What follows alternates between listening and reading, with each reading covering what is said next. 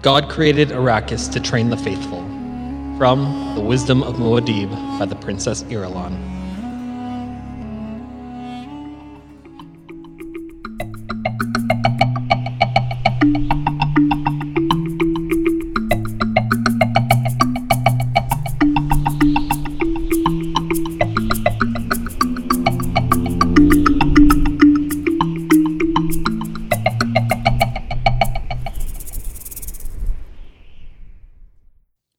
Welcome to Spice World, an inebriated exploration of Frank Herbert's Dune. My name is Derek. And my name is Mike. With each chapter, we open up a new bottle of wine and have a bit of a buzzed book club here, Derek. Ooh, and Mike, we are really enjoying our time at Cave of Ridges here. Cave of Ridges, we spent a lot more time here than I really thought we would. Sticking around for a few.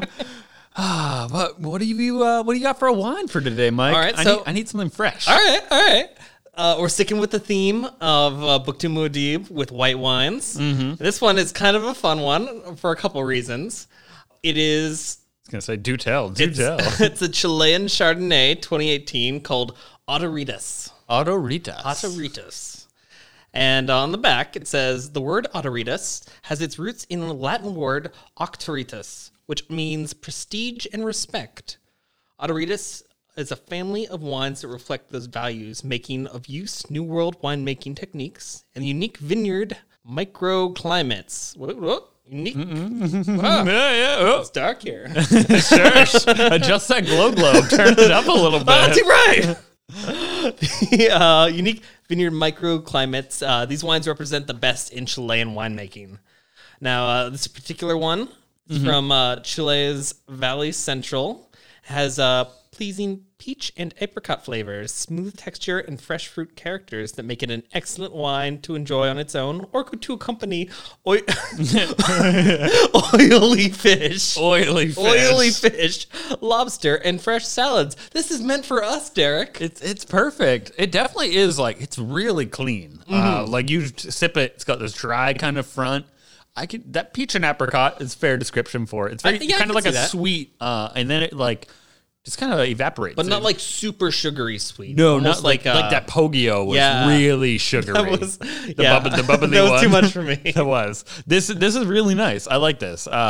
Where it says with other stuff, I would definitely go with the alone. Of this is really good. Yeah, I'd drink this alone for sure. Mm-hmm. Even before tasting it, smelling it, I knew it was going to be dry, but it was not overpowering or overbearing. It didn't have a weird aftertaste to it. No, this goes up in that hierarchy of those whites I've really enjoyed so far. Yeah, very pleasant. Totally recommend this one. Mm-hmm. A plus. Reasons that I thought that this would be a great wine. Sort of some fun things about it. We both listen to a podcast that involves a certain author and his love for Chilean white wines, particularly Chilean Chardonnay. So this wine's going to go out to Rocky and Belinda. Just saying. Just saying. Anywho, and we'll come back to the second reason later, but I'll let you stew on that. I think I'm stewing on that, unless I don't know. I'll play it off cool when we get to it. This isn't cool. But first things first, we have a quote to talk about. It was a long one. It was a book in itself, right? A small novella, if you will, in the beginning of the chapter. God created Arrakis to train the faithful. Without harping too much on how it's short, but a really cool line, right? It is a very cool line. I like it. How do you feel about it? Were you applying it to this chapter, and how are you considering the position that Irulan is writing in? In the future, writing this line down. What does she mean? It almost feels like a part of a sermon, to be honest. Ooh, okay, I like that. Yeah, or a mantra even. To people on Arrakis, or to the greater Imperium? Or? I think to train those who don't know about Arrakis even, or the Fremen religion as a whole. Okay. The Fremen are so ingrained in their beliefs and their mythologies, I think. With such a harsh environment, I think having something to believe in like that is important. I think with the case of Paul and Jessica here, their faith is incredibly being tested to the extreme right now. Right. Yeah. On every level as they're going. So are you thinking is it applying to them in any way then? Or is it something that's going to go kind of supersede them and be applied in their wake? I don't know. It's hard to say without knowing exactly where this train is going, so to speak. Mm-hmm. Well, hey, consider, Mike, it might be a jihad at this point. So far, that's the only direction we know we're headed in, right? I hope not, for Paul's sake. I mean, maybe, though. Considering, like, we know that the Imperium's religion is sort of going to be based off of the Fremen beliefs in religion. Heavily affected, So, or at least, like, the Fremen are going to have their, they're going to take center They're going to have their stage hand in in some it, so to manner. speak. Yeah. So, no, maybe it does happen. I don't know. Maybe it's inevitable. Well, I mean, certainly that's what Paul's going to lead us to believe at this point. But, I mean, it's definitely not inevitable because it wasn't originally what was going to happen. That's true. Paul never had this vision before. Oh, when he man. had that sort of early prescience that he always tells us about from Caladan and these dreams that he's seen. Oh, my gosh. I'm so curious now. Yeah, so like I like that angle that you took it on, and I would kind of push it down. I think it's almost talking more about like the Fremen as a whole than maybe even talking about Paul or Jessica in any manner. Right. And Well, I mean, sort of- I certainly think of the Fremen when I think of the faithful of Arrakis. Definitely. But I was going to kind of highlight to be like, maybe this is sort of the justification for how they beat the Sardaukar. Like an almost an explanation to the rest of the Imperium. Like, no, God created Arrakis to train the faithful. Like, there's no competing with that. They went through the real kind of rigmarole to get here. That we all else have like this blessed life because we're never challenged in a way. It's always going to be open to interpretation, Mike. Because it's Irulan. And, Who knows? it's in the beginning of a chapter. I like her private reflections better. I think they're a little bit more. There's a little bit more substance to them. Clear cut. No, Yui is the refrain. In the stretch though, for applying it to this chapter though, I think we're seeing like God created Arrakis to train the faithful, and might be kind of to apply to Paul here, coming through, making it through because we're going through a funeral ceremony. Yeah, I mean, and that's about as religious as things go, like a transition into death. Yep, and then we're gonna have Jessica comment on like how Jameis's actions justified Paul's acceptance. You know, he did a good deed to them, even though he tried to murder him. And I the got complexities within there are great. I got some thoughts on Jameis. All right, well, why don't you hold those thoughts, Dewey? You're going to speak ill of the dead, Mike? We got to say we're a friend of Jameis today, so you better at least start it off that way, and then you can backslap him a little bit. No. Why don't we, let's jump right in. All right, if you let's got do it. anything else you want to bring out Nah, there? let's do it. Okay. So we're going to start same as last time because Frank, he's a one-trick pony kind of man. Jessica's going to wake up in a cave and we're going to wake up. Oh, I thought she was going to I am Jessica.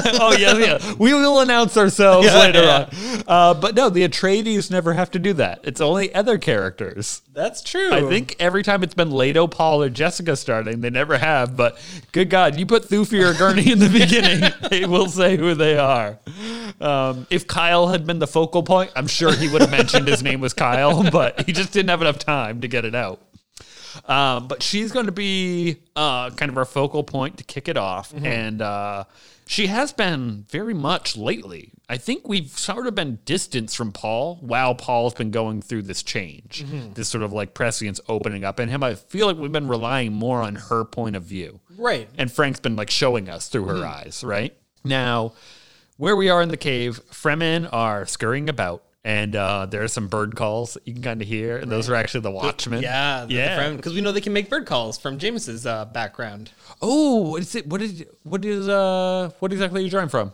From the Dune Encyclopedia. Yeah, no. From What his was background. on? Was it like the children learned it, or He had like mastered fighting and like all the bird calls. that was and, the bird call and the signals. Yeah. Yep, yeah. And that's fantastic. So like that must be where they pulled it from then. Yeah, because it's always like one line in the book. That it's like something like a throwaway almost. Exactly, and this would be in that Fremen or the Jameis kind of section of the story. Good catch. And so Jessica realized that all the people around, they're tightening up their still suits. And it was like as soon as the moisture in the air was changed by a door seal coming down, they knew right away. It's just like they can smell it, they can taste it. And then someone deep in the cave starts chanting. And it's Ima Trava Okalo, Ai Korenja Okalo. And Jessica translates silently to herself, and that there are ashes, and these are roots. These are ashes, and these are roots. These are ashes, and these are roots. Now, this comes from my favorite book, Mike. Is it Gypsy fortune telling? It is gypsy sorcery and fortune telling. Come on now. You'd think I would have it memorized by now. It's been coming up so much lately. And she even gets the translation dead on from the book. It actually has one more line that goes above it. It says, there are herbs by the save and roots around ash trees. Oh. And so I'm not sure what the save is. It's in both the Romani and in the English. So, and it's capitalized. So I think it's a proper noun, obviously. Okay. But I think it's referring to a plant because ultimately this is a anecdotal story that the Charles Leland collected, and it is a girl singing about how her lover has just left her, and she wants to make a love potion to bring him back. Oh. And you do it by gathering the herbs and the roots. The roots of an ash tree are like magical for some reason. Oh, interesting. So like that's why you go get those roots and this thing, and that's how you make this little love potion. So that's really what Jessica's talking about here. So I think it's a really strange origin for it, and that's what we're bringing to this ceremony. I don't know why he chooses these. Like, what made him choose each like Romani chant to like put into these places? I mean, maybe just like one word or phrase made him like think about like death or rebirth. Like ashes, I think of cremation almost. Okay, yeah. With roots, like, you know, your foundation or like your core almost. Yeah, definitely. Yeah. I think something kind of reaching gives you in, life and support and all these things. Yeah. So like that's I mean, honestly, that's sort of a left field idea, but like you're grasping at it, but like, hey, it's something. And I agree. I think that does it pretty good. Because otherwise, it's just weird. Like they never line up for why why you wouldn't use Arabic. Yeah, that is kind of weird. That's what's really weird for me. Like, we keep Baila Kaifa and all those things, but we're going to swap out the things before that to talk about roots and such. I mean, at least this one was closer than the bad luck poop on. ceremony. yeah. Rubbing poop on your horse from a she-goat. Like, classic. Oh, God. So, the ceremony for Jameis is beginning, and at this, Jessica, she kind of takes one look out at the sunset, and she can still feel the heat of the day on her, and this gets her to think about thirst, and how, like, an entire people could be trained to be thirsty at one time. And again, she's going to always have this thread of, like, this constant revelation of how the Fremen treat water, essentially. I don't think there's anything really new in that thought for us. It's just a reinforcement coming up to this point, right? And then she has a little Caladan memory come in, which I love Caladan memories, Mike. Yeah. I always stop and bask in these a little bit. And she could remember moonlit ways on Caladan throwing white robes over rocks, and the wind heavy with dampness. Now the breeze that fingered her robe seared the patches of exposed skin at cheeks and forehead. The new nose plugs irritated her, and she found herself overly conscious of the tube trailed down across her face into the suit, recovering the breast moisture. Like, ooh, yeah.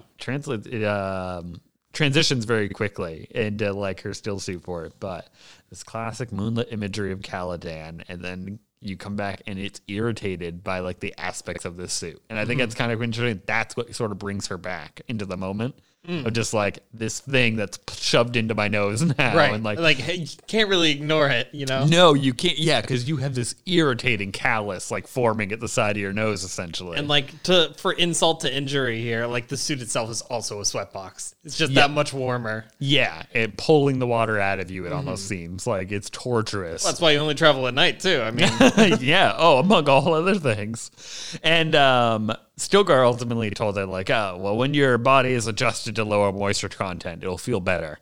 And I brought that up in, like, the very beginning of the show to you. And this is where I drew that fact from. I just wanted to point that out. But, so as you lose, you're supposed to lose some body moisture. Right. And you got to adapt to it. And then it feels is way that better. why it's, like, so slick and everything, too? Just because, like, all the sweat that's sort of, like... Well, I think it's like, the tackiness of their skin. Like, once your skin dries out, it probably doesn't feel as tacky and gooey on you. Right. I don't really know. They never describe it explicitly, like what that first layer of skin suit feels like. You just know it's clearly not nice, and you probably don't want to be in it. So, Jessica she's going to weigh on the significance of a word that she's realized now. It's not water, it's moisture. And there is like a severity of degrees there that she's recognizing. Like, you don't have the luxury to count water. Right. You're just literally counting humidity in the air to an extent. We're talking grains of rice, not bags of rice. Yeah. And each one counts so much. And I think it's just sort of like is another weighty revelation. And it seems like she goes through a few of these this chapter just to keep hitting home to us, because she is our Outworlder perspective going into the Fremen. And we're not even at Sietch yet. We're still in like preliminary. This is like a little fortification outside. Though it is very well fitted, as we're going to come to find. It has a death still, apparently. And I don't know what those look like or the size of them, but I forgot I would have expected them to only be in Sietch. Right. But they got one here. They got one here. Yeah, it's ready to go. Now, while Jessica's like kind of concerned with water and stuff, Paul emerges, and Chani is like right at his elbow. Yeah. Well, I've noticed this. They keep referring to Chani as elfin-faced. Why do you think he does that? I don't know. It must just, to me that... It kind of evokes like something of beauty, like a youthfulness to her. Oh, maybe that's it. And maybe like that could be that's the inflection I get from it. Is there some other angle you were kind of getting or taking? No, in all sources of fantasy, elf characters tend to be like, very beautiful or very angular in their face. Yep. Usually like, bright or unblemished or something like that. They're supposed to be like works of art almost. Right. And I think Tolkien's work would have been out by this point. Yeah. Very much shaping like the fantasy realm. We don't have the generic fantasy tropes you and I are used to quite yet. Right. So I would say, elfin, it must to me mean like some source of beauty or like perfection in a way. And it is, since it is always following Chani, and it's always following Chani in moments like this where she's sort of like at Paul's side, and it always puts it in not like a romantic framing, but it does seem like there's something there. Because again, Jessica's going to follow this with the thought similar to the dinner scene where she's like, I need to warn Paul about Fremen women.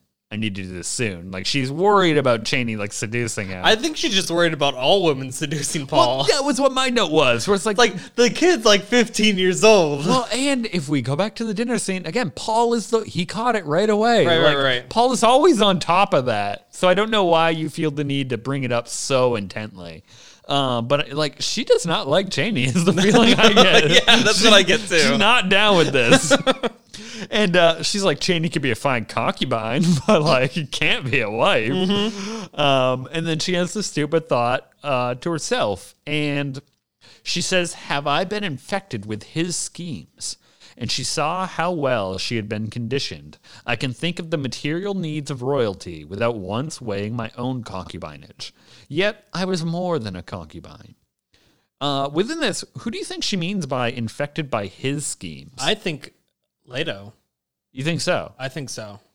Because the previous sentence, she says, one of these desert women would not do as a wife to a duke. As a concubine, yes, but not as a wife. And then she thought to herself. Yeah. Then she. So I think it is referring to Leto's schemes, not Paul's. Right. Well, it is. To me, it's even weird because, like, clearly Paul doesn't seem like he has a scheme. No. Like, he guys just sobered up. Exactly. He's been like sleep deprived and high for the past week. Or at the very least, like, you guys have you've never talked about it. We've had plenty of time to be like, hey, Paul, what's your plan? Exactly. No, I think she's definitely talking about Leto. Okay. So even if she's talking about Leto, then like, I think she has talked herself into the fact that like, I'm his concubine and that's okay because of X, Y, and B that we've like, Leto said it, Thufir said it, I understand it, but she's not okay with it still. She was never okay with it, as we definitely saw. It's always on her mind. But now that it's gone, she still has that mentality of like, that's just the way it is. Mm-hmm.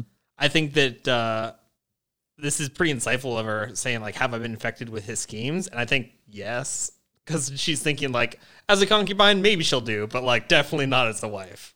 Yeah. I guess I get that. And like, because of the line there being like, she saw how well she had been conditioned. Yeah. I definitely think it refers to Leto then. Oh, but interesting that they wouldn't choose, or like, because it is her thought that she wouldn't choose to use his name. Because again, like maybe it's still too painful. I was gonna say I don't think his name's come up since like pretty much Paul telling her the what happened at the end of book 1, right? Right. I don't know if we've really used his name out loud in book 2, save Gurney. Gurney definitely brought it up. Mm-hmm. The Duke Leto talking with it's also Tuick. only been like 3 days. Yeah. Like I think 4 now. We landed, Duncan dropped us, we moved the tent, Duncan came back, and we met with Kynes. Then we fled one night, crossed the sands. I think we're on night 5 now.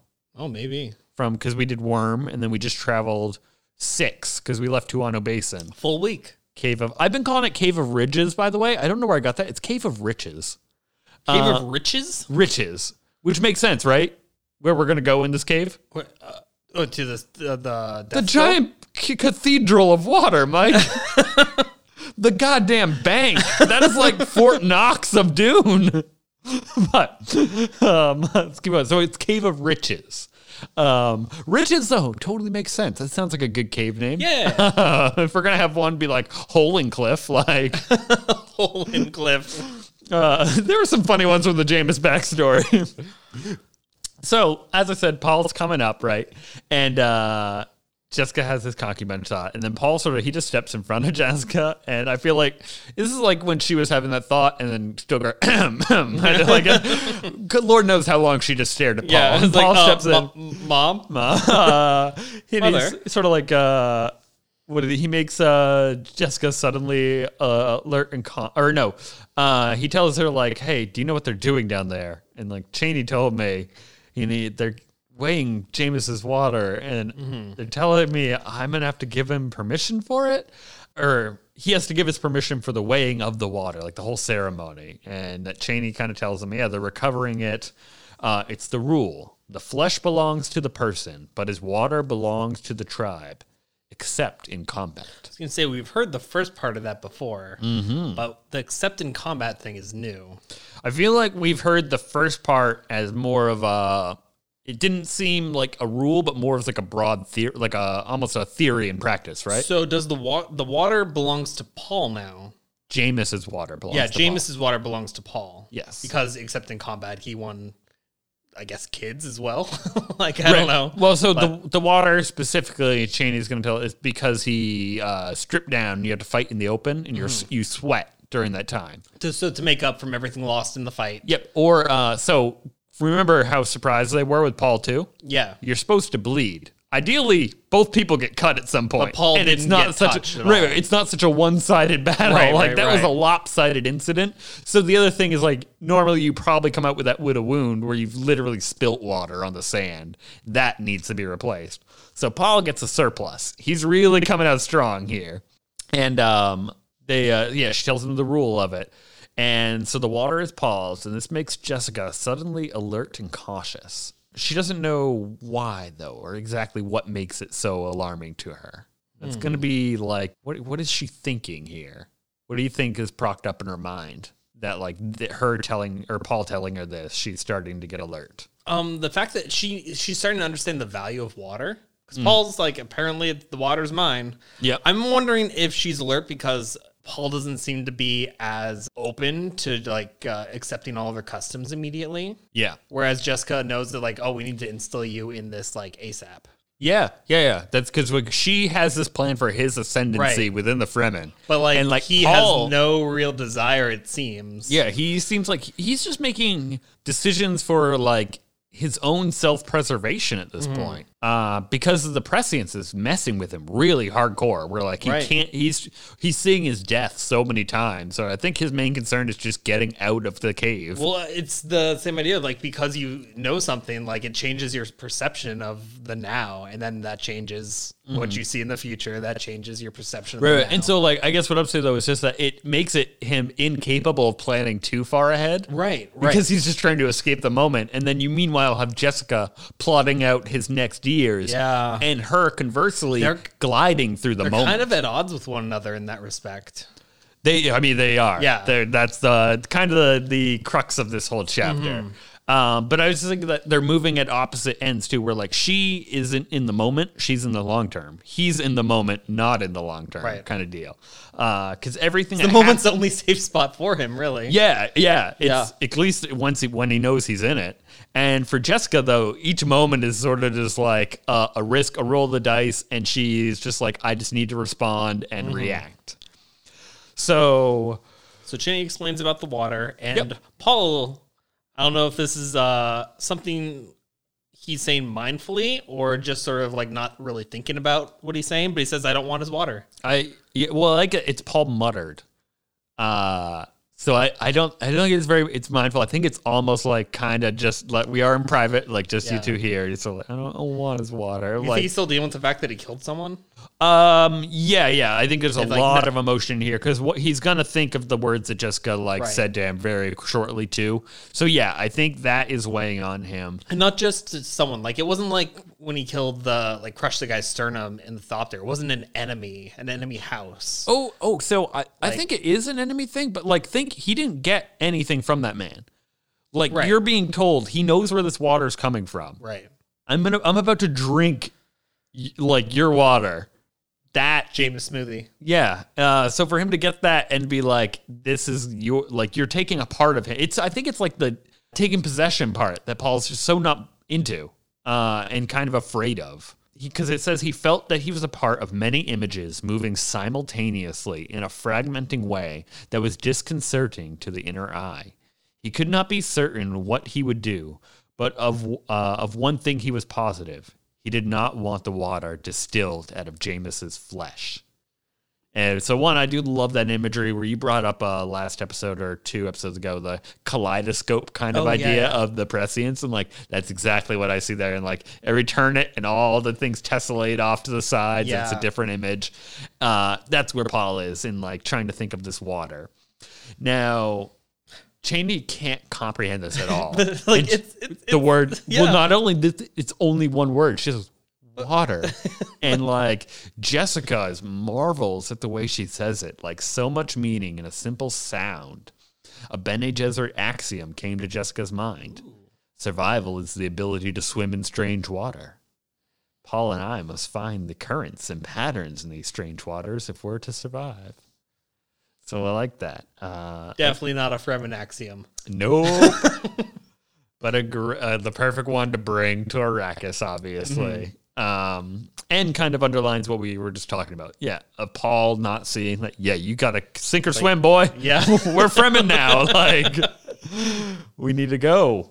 Yeah. So Jessica just tells Paul, like, you will accept that water. And it's in a tone that recalls, like, a really cool memory.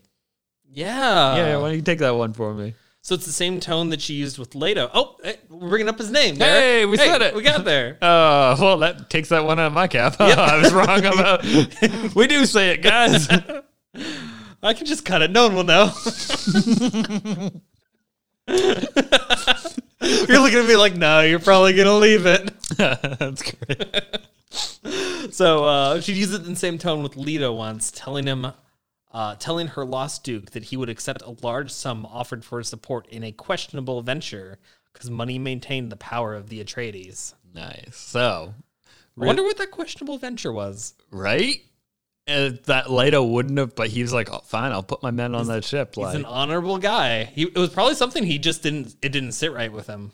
yeah, no, they must have been smuggling or doing. It was something illegal for sure. And that like he spilt some Atreides blood doing it. Then, like, I think it's interesting, and that Jessica made him do it.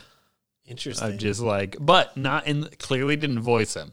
just enough to be like, I mean, she never would. yeah, you got to understand that we got to do this. I do super like respect Jessica for it, and all that time never using the voice on Leto. Never. And I like, I mean, good old Leto coming back. You know, I would have he would have put up a little bit of argument. He would have been in a huff and like all angry when he did accept it finally. Which would have been a good chapter. Right. Could have been a good chapter to just sit in on, be a fly on the wall there. Because we know there are some things he will not budge on. There's others that he's like, yeah, you know, yeah, you're right. Yeah, and I would like to see him in that gray area. Yeah. Because it would be like the staff meeting where you're like, we were like, when we do the sidebar with Thufir, not the full one, but when we're like, hey, you're going to Gaiety Prime. Take a few boys and like, I need to knock out a coffer. I guess I don't miss it till it's gone. I do kind of wish we had a little bit more Leto. Dude, here. Mike, I can't, when you read this book again, you're going to think he's going to do it. He's going to get out of the trap. He's such a good character. Leto is a powerhouse unto himself. Dang. Hey, you at least got to spend a lot of time with him. That's true. He was around for a bit. Yeah, I probably spent more time than I probably realized. Yeah, more than like enough that he's good. It's Grandpa good. Leto. Papa. So Paul takes her tone as cause to reevaluate. So, I also love this little catch of that. We've talked about this before with Paul, where Paul, you can't tell Paul what to do, but you can convince Paul to reanalyze things and get Paul to come to the conclusion. And you could take this in two different ways. And one, you could be like, this is teenage angst. And he'd be like, don't tell me what to do. I'm like, God, Mom, I'm the Kwisatz Haderach. But it's also just like him using all of his abilities to make a decision for himself, where like that tone, it says, caused him to reevaluate. And he's able to conclude that she's right. I need to go along with the Fremen ways. And it's probably a similar thing with Leto. Yeah. I think this is a pretty solid parallel. Makes you just be like, hold on, reassess. Okay, I'm wrong. Well, I guess that's the one thing I would have liked more of, like, for him to admit that he was wrong too. Maybe that's what I'm missing here with Paul, to be like, that's how I can see the teenage angst angle. If he would just be like, I'm wrong, she is right. Like, he doesn't even internally give me that. But very cool nonetheless. And so then Paul recalls the words of 467 Kalima in Yui's OC Bible. I love that we keep going back to calling it Yui's OC Bible, not in the OC Bible. Yeah, we did. Yeah. He's not going away anytime soon. How many times is Yui mentioned in this book? I would have to, even after he's dead, we keep getting his name. Probably equal parts before and after he's dead, right? We get 3. Oh no, the Yui does come before he's killed off. But no, I mean, he's going to come up all the time. And so here's we get from water does all life begin. Paul brings that up, and Jessica stares at him. Where did he learn that quotation? She asked herself. He hasn't studied the mysteries. Wait. The mysteries, does that mean like the OC Bible? Like what are the mysteries? So I don't have a specific. I would just assume it's going to be religious studies. Okay. In a broad manner, because we know how the Bene Gesserit feel about it. So right. I can't imagine it's anything like that's actual mystical kind of stuff. Like philosophies almost. Yeah.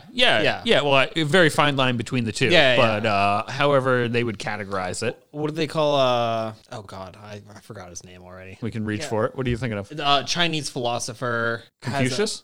Confucius, yeah. What is it? What is this series of books? The Analects or now we're past it. They're just gone. Now you got this bibliography on you, right? The Analects. That was right. Oh, okay. So what is that? It's just like a series of books on like how you should act and sort of like it's almost like a proof. Big thing is let's focus tradition on family. Okay, very interesting. And that's definitely like where the group basis of that society is right, come from. Because he thinks if you change that micro, it makes an impact that prospers the country as a whole. Nice. One change in the micro affects the macro. Yeah, very, very Kwisatz Haderach here. I like, yeah. But also looking at a picture of Confucius, all I can think about is Dr. Yui. Yeah. I mean, like he's our only Asian character in the thing, or the one that they give like Chinese heritage. Well, to. Also the description of Yui in the book, like look at that man's mustache and beard. Yeah. I mean, I think Yui keeps it a little more trimmed up, but you could just draw a little diamond on there. Totally fine. That's what Yui did, right? A little purple crayon. The purple crayon. We can all be soup doctors. But I think this brings us back to the question of like, what did Paul do during the crossing? I'm telling you, he read that entire Bible. He did, but clearly without being seen. He could like covertly read the Bible. I mean, it probably doesn't take him long to read it. And it is a really small book. Okay, you got me. I can't say no, but like, yeah, I know what you mean. But I want to. I want to. No, but I mean, like, he probably has a photographic memory. Yeah, no, he does. Yeah, so like, I imagine he could just be scrolling through it. Mm-hmm. Yeah, and he's also like a speed reader. He's got all these quirky things going. Yeah, that it would be beyond just like memorizing it. He would be able to digest it. Mm-hmm. Like I don't question that he did finish it. I just think it's weird that Jessica doesn't know. Yeah. It seems so bizarre, and that Paul wasn't like, "Hey, Mom, I read this book." I was like, what the why hell? do you need to bring it up? Like, there's no point to it. Did you guys no dinner conversation? No, nothing. So then Cheney's gonna chime in, and she just goes, oh, "Thus it is spoken, Judicar Mentene. It is written in the Shahnameh. The water was the first of all things created." Yeah, that brings me back to a glossary game, Mike. Where it's like, that was a hard one for us, too. I have one word that's really two words. If you get either of them. Yeah. I'm just trying to bring it up real quick. Yeah, I mean, what I loosely remember of it, I think this is like the immutable prophecy or the immutable part of prophecy. Or was that the, am I mixing up two different things? Underlying wisdom, supporting argument, first principle from Antene, and Judicar, holy truth. Yeah. So basically like a supporting argument for holy truth. Holy truth, and which is... Like, thus it is, that is like... the basis of everything. Yeah, and so ours is going to be that water was the first thing created, which we'd say be like Hafa. Amen. Yeah. Just is. No questions. And again, this caused Jessica to shudder. And she doesn't know why, which is even more disturbing. She's just bothered by everything here. It is. So I'm thinking a little bit of terrible purpose. Maybe a little bit of terrible purpose. A little tickle of terrible purpose. And then she turns to hide this confusion. And basically, like, this is like a cool little setup where she turns to look out and she sees the last bit of sunset. And that, I don't know if this is like a metaphor for her in some manner. The way it describes it is so good. Go ahead, read it right aloud. A violent calamity of color spilled over the sky as the sun dipped beneath the horizon. So imagine she's turning there. She's in this fear and confusion. And you look out and you just see like the last rays of color violently extinguished. And then darkness. Blackened star settles in. I don't know what that means. And think of it too, like something. Not even darkness in the sky, darkness over the land, because the sky's always dark. Right. Yeah. You're right. The dunes cast in shadow. How weird that must look. All these colors and all of a sudden just like a candle going out. Mm-hmm. So I feel like that means something just was lost in this moment. Or something changed and isn't going to go back. Like something is behind us. It feels like in Cheney saying these words and bringing this up, and then the ceremony begins, and we have a voice rings through the cavern, and it's Stilgar's voice, and he tells us Jameis's weapon has been killed. Jameis has been called by him, by Shai Halud, who has ordained the phases for the moons that daily wane and in the end appear as bent and withered twigs. Thus it is with Jameis. That's pretty cool. And I think that is meaning like literally the dehydration, right? Like just left withered like a twig. So silence falls on the cavern. The men move behind Jessica, and they put a curtain up over the opening she'd been looked at, which I like a little touch. These two guys, I'm assuming it's just two. Yeah. For the sake of this, they're not specified. It's Farouk. I was going to say Farouk and Lamil. Yeah, the sweepers. I assume they're always like, two guys, one job. And they go put up a curtain. Like the Bill and Ted guitar riff right there. So let's take you on a full journey here. When me and my buddy Thor moved to Puerto Rico, we worked at this inn. We got hired, and basically, the woman was very weird. She was this old lady. She was really nice, but she only hired us because we were from the Northeast, where she used to live. She's from Connecticut. And she's a little racist. She didn't like Dominican workers. Jesus. Oh, yeah. So she hired us on, but she would always have both of us do the same job, but you would only need one person to do it. Like, literally. One of them, like, I used to spend a whole day moving a pile of rocks to one side of a room, and then the next day I had to move the pile of rocks back to the other side of the room. What? It was weird work. But so Thor and I would always go around, and our motto was, 2 guys, 1 job. Like, one day, Thor, we had to fill something with water, and Thor got the smallest bucket he could. I was like, what are you doing, Thor? I'm like, carrying this big bucket. He's like, dude, we're paid hourly. And I was like, God damn it, Thor. Oh, it's great. So, Farouk and Lamil put a curtain up over this. Yeah, why don't we just leave the door seal up?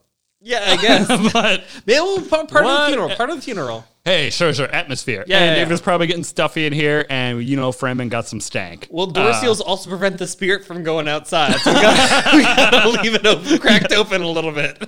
That's true. They can't go through door seals. You gotta leave a little hole. That's why we got flaps on them. Yeah. That's for the spirit. But so they put it up, and ultimately we're putting this curtain up because we're turning on a glow globe. Mm-hmm. So we got a light going on. Gotta set the mood. Yeah. And safety, even this far out in the desert, so close to home, has to be observed. Like, I think it's cool that they're taking these steps, even though that window looks at Sietch Tabar. 12 kilometers out. Right. But like, even down here, we're going to take every measure. We black it out so no one can see anything. Stilgar beckons the friends of Jameis to approach. So Jessica realizes that, like, I think she's picking up on that when Paul was apprehensive to take the water to begin with. He already voiced that to him. He hasn't caught on to Fremen, like the Fremen patterns necessarily. So she tells him in battle language, the Atreides language, that only they're going to understand. Like, hey, this is a very simple ceremony. This is to placate Jameis' shade. Follow the Fremen lead of just do what they do for the love of God.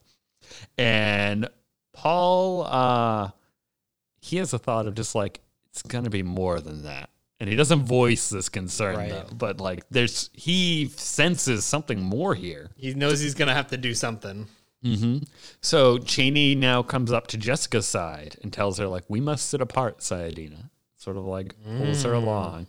And it's interesting because, like, they are the only 2 religious functionaries. Oh, yeah. Jessica, the unofficially on the track, and Chaney was originally being sort of like groomed up for the, like, basically the spot Jessica is filled. Interesting, because, like, from this perspective, if you didn't understand that, you wouldn't know if it was a gender thing. Yeah, or exactly. if it was a religious thing.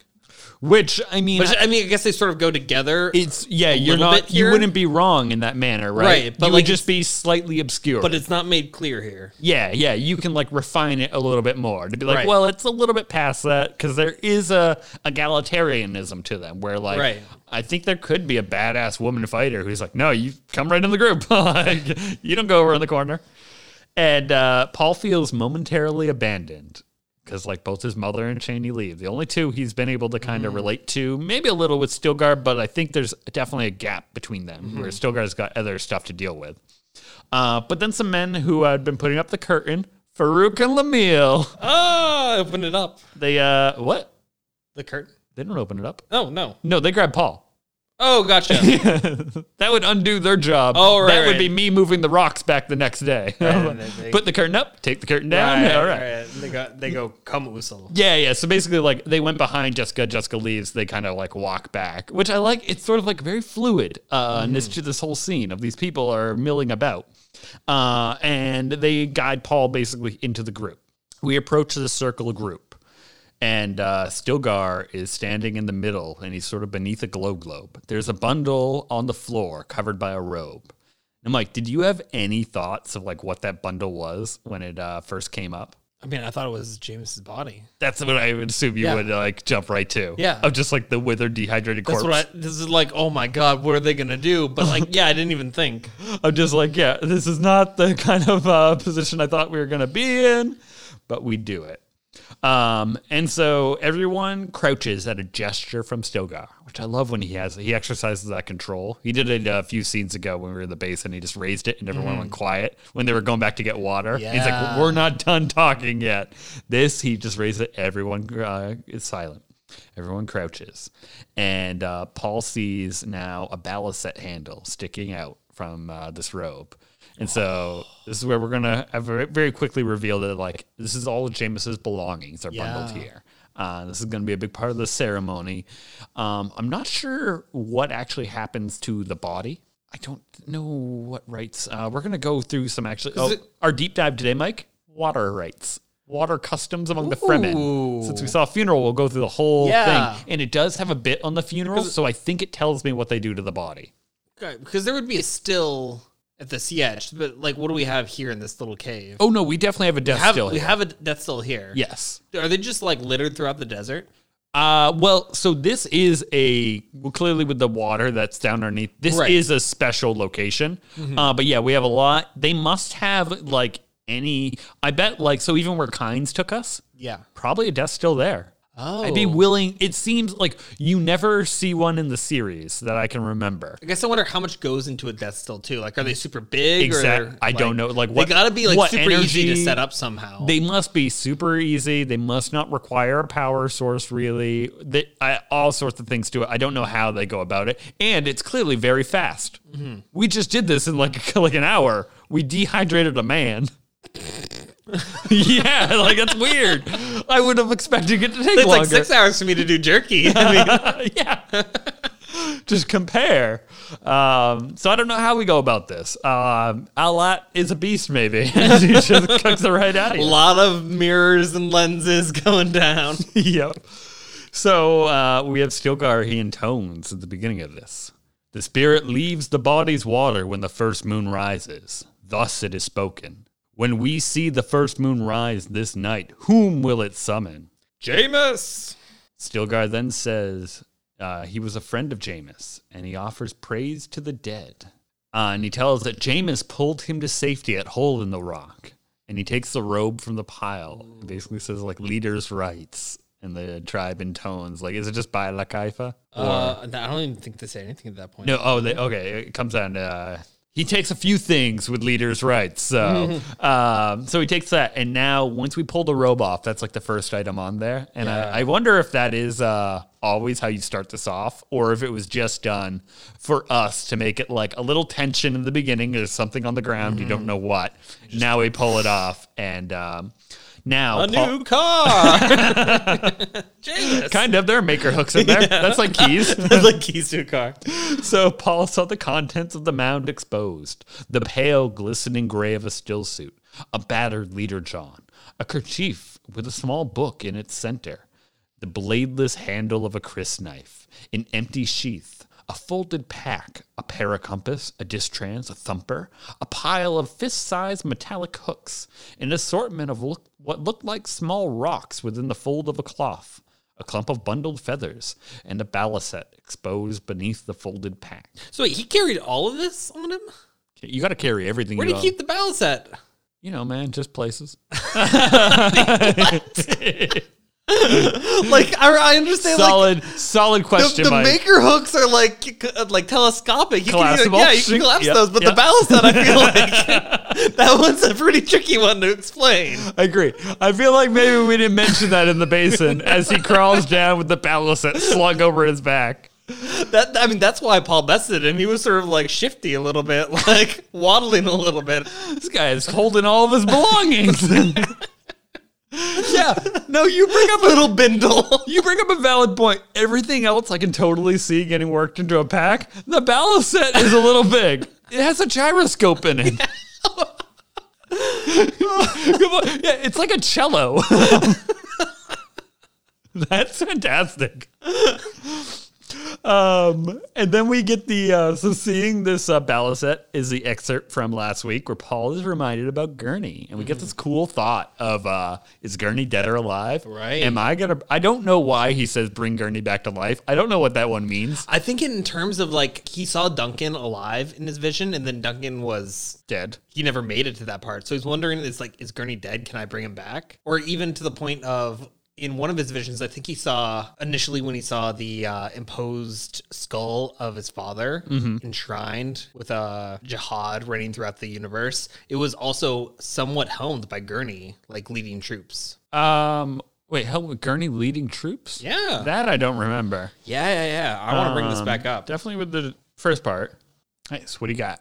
So I had to do some looking around real quick, but I remember the other path held long patches of gray obscurity except for peaks of violence. He'd seen a warrior religion there, fire spreading across the universe with the Atreides green and black banner waving at the head of fanatic legions drunk on spiced liquor. Gurney Halleck and a few others of his father's men, a pitiful few, were among them, all marked by the hawk symbol of the shrine of his father's skull. Oh, my good callback. Yeah. So what's really interesting about that to me, so that's the end of book 1. Yeah. Is that doesn't mention jihad. And it seems like it's intentionally not saying that, and that Paul barely identifies it as a religious warriors. What he sees going. Yeah. That's really cool. He's just inklings of it, but can't quite define it yet. Oh my God. I'm shocked that I don't think I made a bigger deal of that one when we got to it in the chapter. It was an intense, there's a lot happening. There was a lot, and there would have been a little apprehension to tell you too much of where we're going. Yeah, because I have a feeling that this is the major plot point we're either trying to avoid or inevitably going to end up at. It's going to be, first one. Yeah. We're going to, every step Paul takes is going to be to avoid this, because it's looming disaster. Right. Great catch. Maybe in a way trying to somehow save Gurney as well. Yeah, I was thinking off the track of maybe to say bring him back to life is that he's seeing future where Gurney's dead, but knows that's not definite. That he can change it. And by bringing him back, but if I go down this, there's Gurney. And then I've effectively brought him back to life. Right.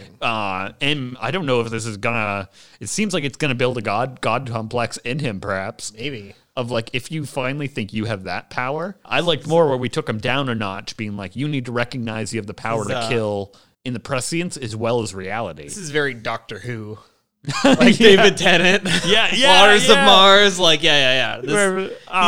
Yeah. Oh, I'd like to see Paul turn on.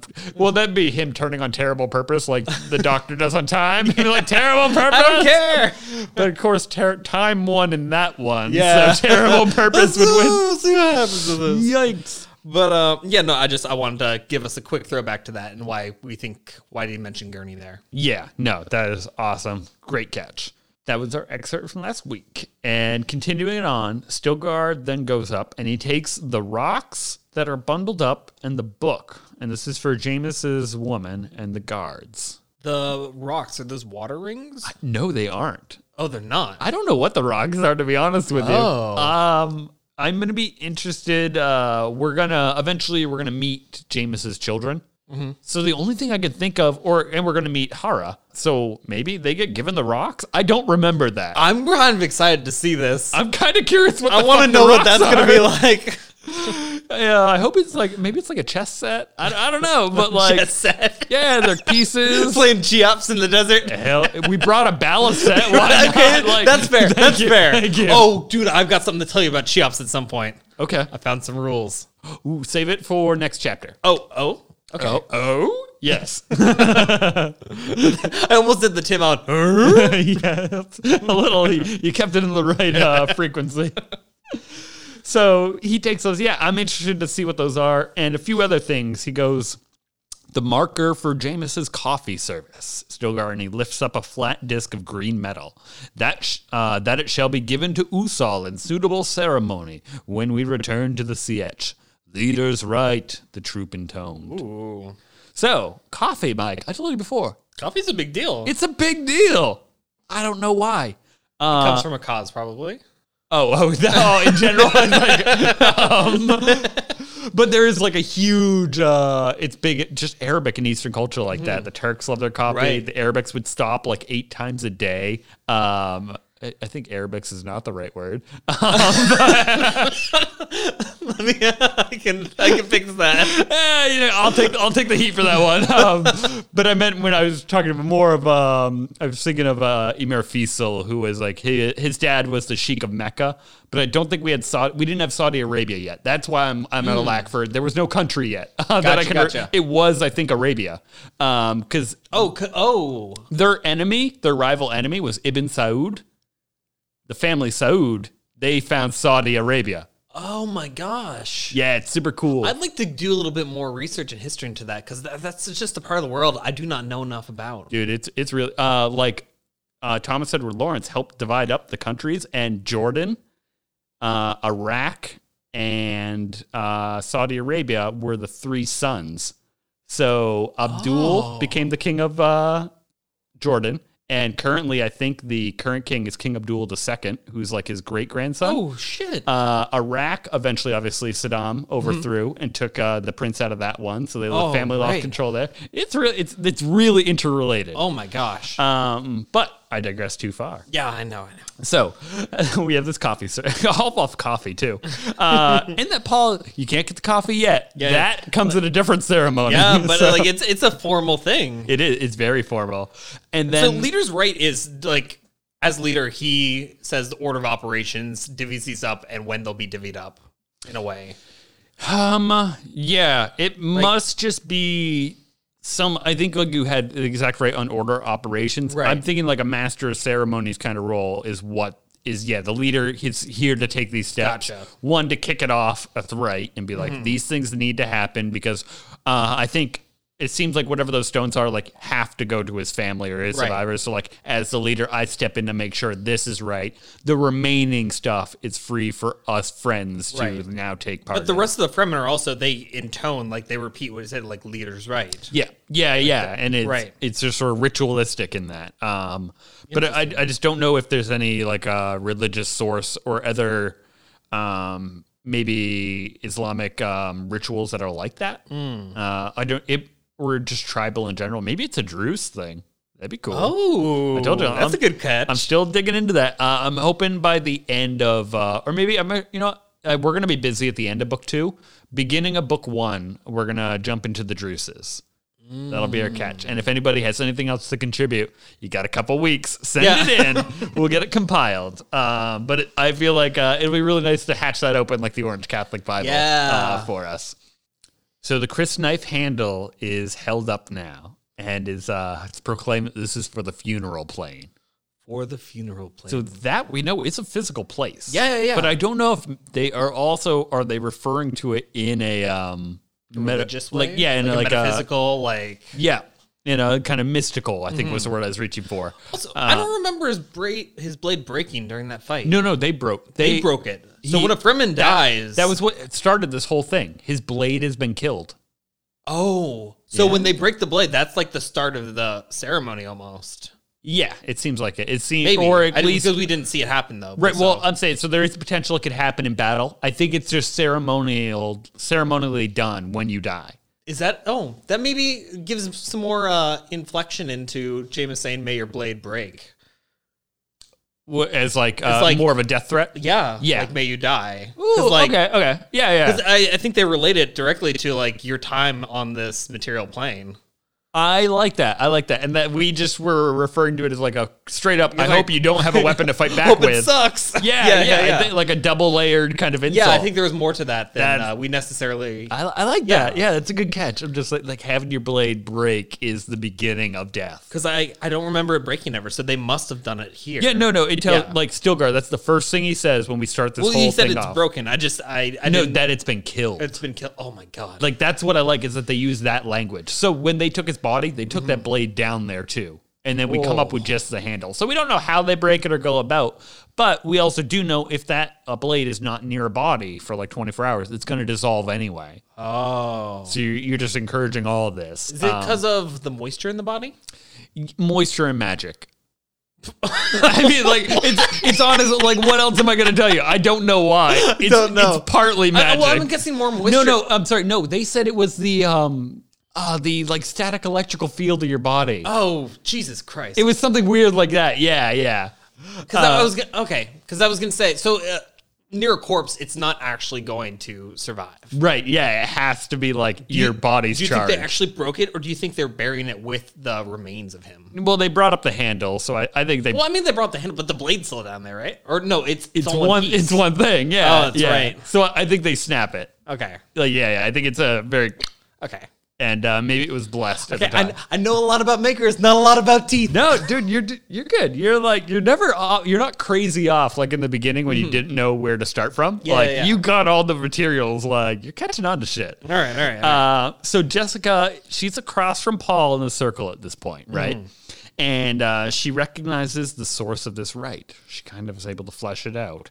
But and she brings up there's a dignity with which a culture treats its dead that you can evaluate them by. This sort of like matrix to judge all civilizations by. Yeah. Start with how they treat their dead. It's similar of the axiom of like you can judge a country by how they treat their prisoners, how they treat their impoverished. Like these ways to like look at it. I think it is an interesting one to start with. One, Jessica would be simply not separating human stock from animal stock. I think would be how she's looking at this treatment. Being like these are people separated from animals, essentially. But will Paul know what to do in this ritual? Will he catch on to anything? Now Stilgar continues the ceremony. We are friends of Jameis. We are not wailing for our dead like a pack of Garvag. I don't know what Garvag is. Couldn't find it anywhere. Don't know. And I don't think it's in the glossary either. So that one just must be like a cur. Sounds like a dog to me. What's it called again? Garvag. Garvag. It's a good word, right? No questions there. Garvag. Yeah, if you can try to look at, but I did not see it in there. It's weird that they wouldn't mention that. So this continues, and a bearded man steps forward, and he goes up to that pile of belongings on the floor, and he lifts out the distrans, and he tells them that Jameis shared his water at the siege of Two Birds, and he kind of steps back with that. Paul wonders, like, as this man does this, like, are they going to expect me to say I was a friend of Jameis? And then he sees everyone looking at him and goes like, shit, they do. And then another man goes up. There's definitely like a little pause there while they all look at Paul. The second man goes up, and he takes the paracompass. It says, Jameis drew off a patrol at the bite of the cliff. He goes back, and the faces again, they all turn to Paul. And it's like, and I get the feeling Paul was not just that he... Wait a second. You're not giving Jameis enough credit here. I mean, hey, we did his backstory before. That's the only why. But yeah. Go give it the full breadth of his accomplishments. So when the patrol caught them off guard, he was wounded. Jameis pretty much just drew them off. You were trying to get me like involved with Jameis. I'm like, no, I'm not having any of it. Hey, I wasn't trying to ship it, man. No, you were trying. You gave me a leash and a collar for that puppy. You gave me some kibble. You're like, here, Mike, it's all set and ready for you. Like, nah, Derek, I know there's something wrong. But now I wish I got some time with this puppy. Perfectly good puppy. This funeral is better than your attempts to get me to like Jameis. This funeral. Well, good. You can always come back to the funeral, Mike. You'll never get a chance to love Jameis again. I gave you a once-in-a-lifetime opportunity. And you just, I think you spit all over it. That'd be a good thing. Not in a Fremen way. Yeah. Let's continue with this great funeral that you love so much. Do you want to go of what he did at the Siege of Two Birds? Or I guess the guys, he ended up, his water had leaked out, him and a friend. And so Jameis had offered his water to both of them and sort of like got them paired up. It's not two birds, two brids. Two what? Two brids. Brids? Brids. No way. That's what it says in my book. That's it. Is that a typo in my book? We're going to find out. Or is that a typo on Frank's part? Damn, you're right. Man, that's another... Why would it be... What the fuck is a brid? I don't know what a brid is. Not in the glossary. You can totally see why I call that two birds. Oh, yeah, no, totally. And if I was just like glossing through it, I probably would have done that too. Fucking Google. Auto-correcting the birds. Oh, yeah, no, it just says... Oh, wait, I got something. Oh. You fucking... You know what it is? What? It's the plural of brid. What's brid? A now dialect. Oh, you bastard! What is it? Oh my. Okay. All right. All right. You want to know? Okay. So you did a quick Google. I'm furious. Okay. So I said two cave. I don't even know what You the said fuck? the Cave of Two Birds. It is Cave. Or not even cave. It's not Cave of. It's just the Siege at. Siege at Two Birds. There's is what so you many said. places we're going with Jameis. So I said Siege of Two Birds. You recall, kept back at me. It's Two Brids. Yeah. So I'm like, no, fuck, that makes no, what? Right. So I look in, you are right. It's Brids in the text. I do a little search. I get Brids on Merriam-Webster. You know what it tells me? What's that? It tells you it's the plural of Brid. I'm like, God damn it. I'm about ready to throw this computer. I go there. The definition of Brid is a now dialect variant of bird. So like, that was a roundabout way to get back to bird. What was the purpose of that? I don't know. Okay, well, you know what? Frank is kind of a condescending dick at times. So I bet just so he could be like, no, I spelled it right. No, I meant to do that. Yeah. If I was going to be, frankly speaking, that's what I would say. The Frank takeaway of the day. Oh, that's it, Frank takeaway. I need a little jingle for that. You do, dude. That's our Frank takeaway from this one. Fuck his names.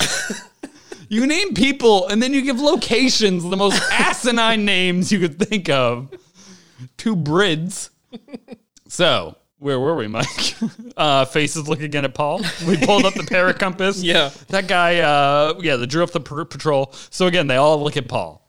And he saw the expectancy in them. And he lowers his eyes. And Elbow nudges him and a voice hissed, "Would you bring the destruction on us?" He's just like, yeah, because we're here to placate a shade. Yeah. And if you don't do this, you, the one who slayed him, his shade's not going away. Yeah. It's going to follow and haunt us all. And we will never make it back to How am Siege I Tabar. supposed to say I'm his friend? I know, yeah, that's all No, he but can't here's get the over. thing. He's been trained to be a Duke one day. Public speaking should be on his CV. This isn't public speak. That's not the problem, though. I know, but like... But yeah. He seems like super confused as to what he should do. But like I think he can like word it in a way that makes sense. Yeah. Again, I think it's just like him having to like try to This is the first time he's had to not only like kill the person, but now like come to terms with it in a different way than I think we did with who was the guy? Was it Kinnett? I think it was Kinnett. No, it was Ciego. Right, Because 'cause- Kinnett does the first move and Ciego stabs him. And Yeah, just like, I Kinnett thought you'd pull a fast one on me. This one, it's a little different. Of like him having to call it a friend is for some reason, it's just a very, I get why, I'm having a hard time Does he articulating feel uncomfortable with it? Like it's like not honest? Yes, that I think is exactly. It's not true. It's like, and especially to do it in like a rite of death, like it probably just feels odd to him as a whole. At a funeral, at whatever this means for everyone else that is a comrade of Jameis, that is like lived with him. Like, I just killed this person last night. Yeah. There's like a lie that he has to tell in there that he's not comfortable with. And we're kind of watching him reach the point where he recognizes, like, I am a friend of Jameis by the end. Like, I think he really means it when we finally get to it. So, this fear of the shade, everyone is looking at him. So, another figure rises in the circle opposite Paul. And as the hooded face came into the light, he recognized his mother. So, Jessica goes forward and she pulls the kerchief off of that mound. And she tells him, I was a friend of Jameis. When the spirit of spirits within him saw the needs of truth, that spirit withdrew and spared my son. And she returns to her place. And this brings up the words his mother spoke to him after the duel come to his mind, because they must stand very juxtaposed to that, where he was chastised for killing him. And here she is saying what a good thing it was of what occurred, right? And again, it must make Paul kind of like her tone before. I think he reassesses at this point. Like runs everything back through of like, okay, back in the Mentat machine, tick, and gets it through. And Paul can sense the anger and fear in the troop at this point. But then the right memory emerges. Almost like an Adab. Yeah. Oh, man. Jinx, Mike. Ooh. Yeah. It comes right up. And it's a cool book, too, where it's like the Cult of the Dead. Yeah. Damn, that's a tight BG lesson. I'm like, That's pretty cool. And how did this not come up earlier? I don't know. So Paul steps forward, and this is very interesting that he can feel his self diminish as he goes into the center. I think that's part of him knowing he's stepping into someone else's plan. Like, I think this is sort of like him stepping into Jessica's plan that she's been scheming and crafting. Well, almost, because it describes it as it was as though he lost a fragment of himself and sought it here. And sought it here? Yeah. Ooh, okay. So I don't know if that's necessarily the way I would interpret it. Okay. I really like that. Of like, I think I sort of diminished that part of him looking for it in here. Like he's sort of exchanging part of himself. Like, then. yeah. Yeah. I mean, in a way, he is like, Jameis is going to be a part of him now forever. This event will never go away. Mm-hmm. And so he goes up and he pulls out the balisette. And I like that, Mike, setting the scene. It's silent in here. No one's saying a thing. And a string catches as he's pulling up. Just a boing. And you know, like just in the cavern, it's reverberating probably through. For it just hangs in the air, right? And Paul stands there. He says it. I was a friend of Jameis. And he whispers. He felt tears burning his eyes, forced more volume into his voice. Jameis taught me that when you kill, you pay for it. I wish I'd known Jameis better. That I like, because that's, again, I think what you touched on, the honesty, is like just palpable in there. Paul's crying as he takes his place in the group. This is like amazing among the Fremen. Amazing in like that religious, awesome kind of way. And they all say that Usul gives moisture to the dead. Again, using the word moisture, I think is key from what Jessica honed us in on in the beginning. And that's why she had that thought to get us ready as we get to this moment. And tears are the most sacred expression among the Fremen. And the ultimate expression of the value of water is what Jessica kind of reaches, right? Now, the Fremen all reach forward. Paul is like a little terrified at first. Like hands sort of like shove into his face and they're all like stroking the cheek and they're just touching the tears that are coming down his face. That's how like odd and unique these are. That like they've probably haven't ever seen an adult cry, the majority of them. Right. Because it just wouldn't happen. Yeah, no. It's just not a thing. But, oh man! So in not just of monetary value too, it's literally based off of what Paul said earlier. It's like the essence and beginning of all life that he is offering to the dead. Yeah. There's like a completion to it, and like a part of himself even. Yeah. Sort of like instead of everyone taking a part of Jameis, Paul's the only one kind of giving a part of himself back. Interesting. Because that water, it's gone once it's out of your body. Yeah. You're offering it basically to the nether realm. So the ceremony continues on. Yeah. Someone whispered, I touched his cheek. I felt the gift. I felt the gift. Yeah. I like it. You always gotta give it the little like they run away yelling. Like, ah! I touched his head. It's just like it's like the Korean pop band. Like, I touched his tear.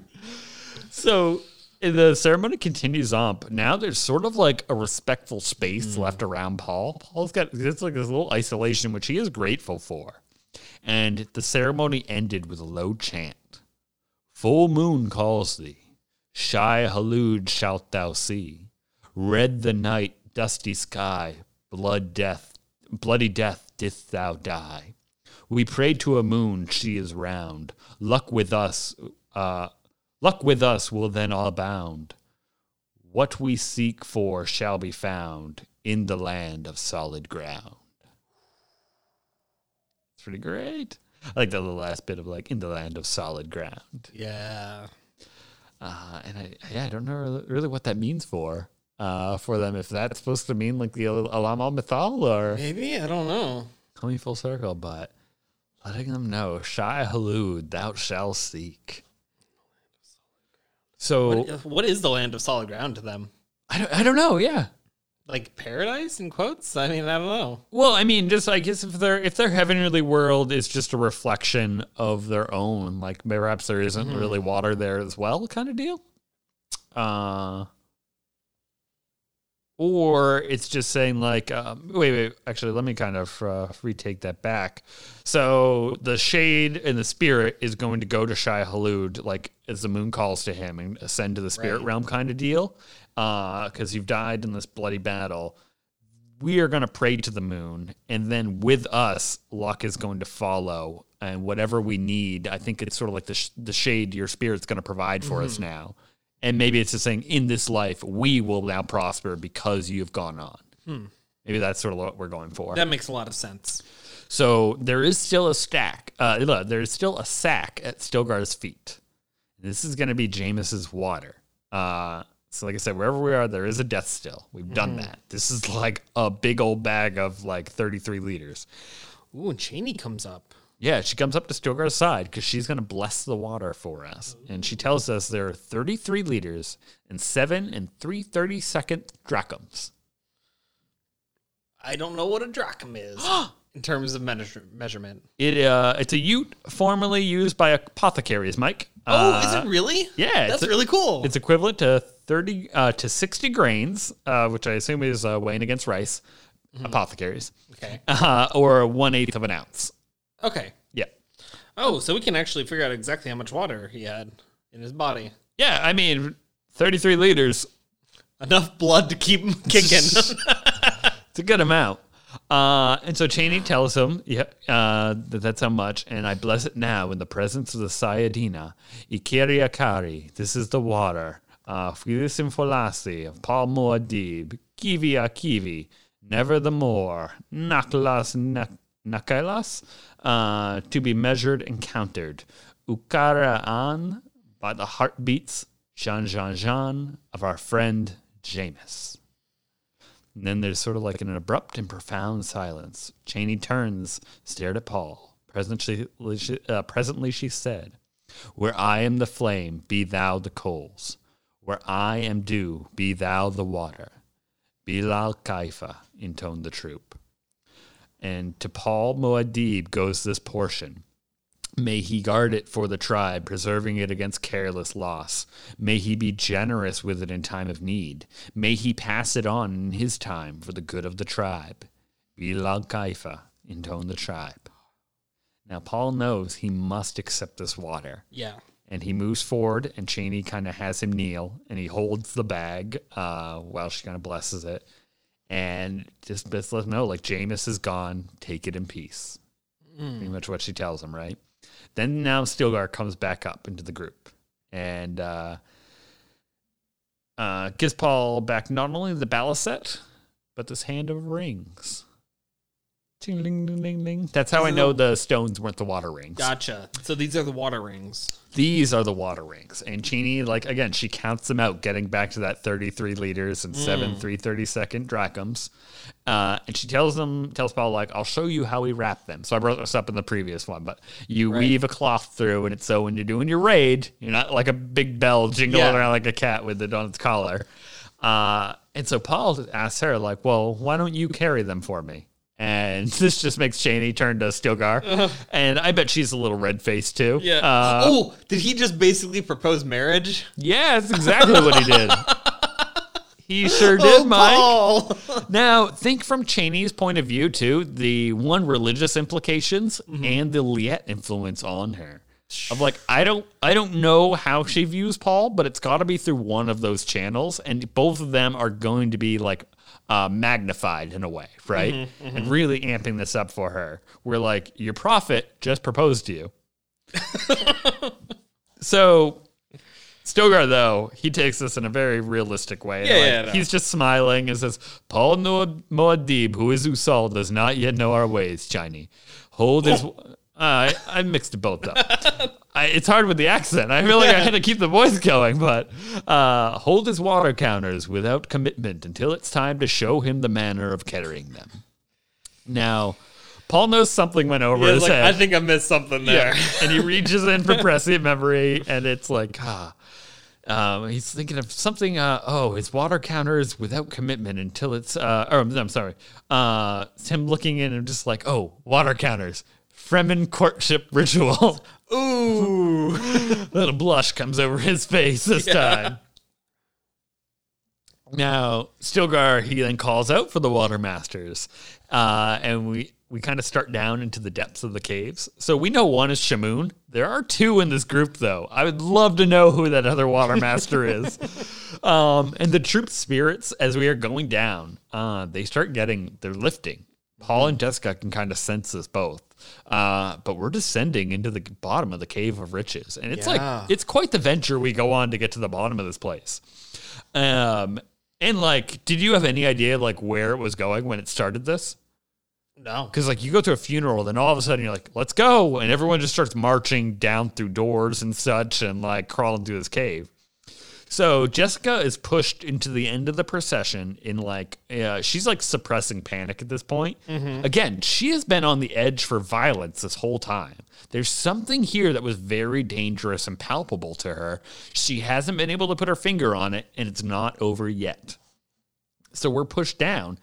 And John, she thought, go, go, go. Right. It was like a child's game that had lost all inhibition in adult hands. Now that, I don't know what fully to read into that. That is a little weird. I think she knows more than I do at the moment. Yeah, and she's not telling us, but it's something about this death rite. That's what we're going to do. And getting his shape. So I don't know. But so ultimately we're going to go down to what I'm calling the Water Church. And Stilgar, he opens a secret door. They go in past this honeycomb lattice. And this is what's directing air from the wind trap. Oh. Guiding down in, much like the Zibald collector. Right. Where it's going to take it in and it's condensing it down in. And once you bring it into a cooler area. And the man behind them says, plenty of moisture in the trap tonight. Jameis's way of telling us he's satisfied. I like that. So already, it kind of double enforces it. One, letting us know this is what a wind trap is. Right. And two, being like, hey, we did the funeral right. And this is part of their belief system, too. Yeah. Jessica is just blown away that this means there's a secret wind trap on the surface. Yeah. That's just completely obscured from view.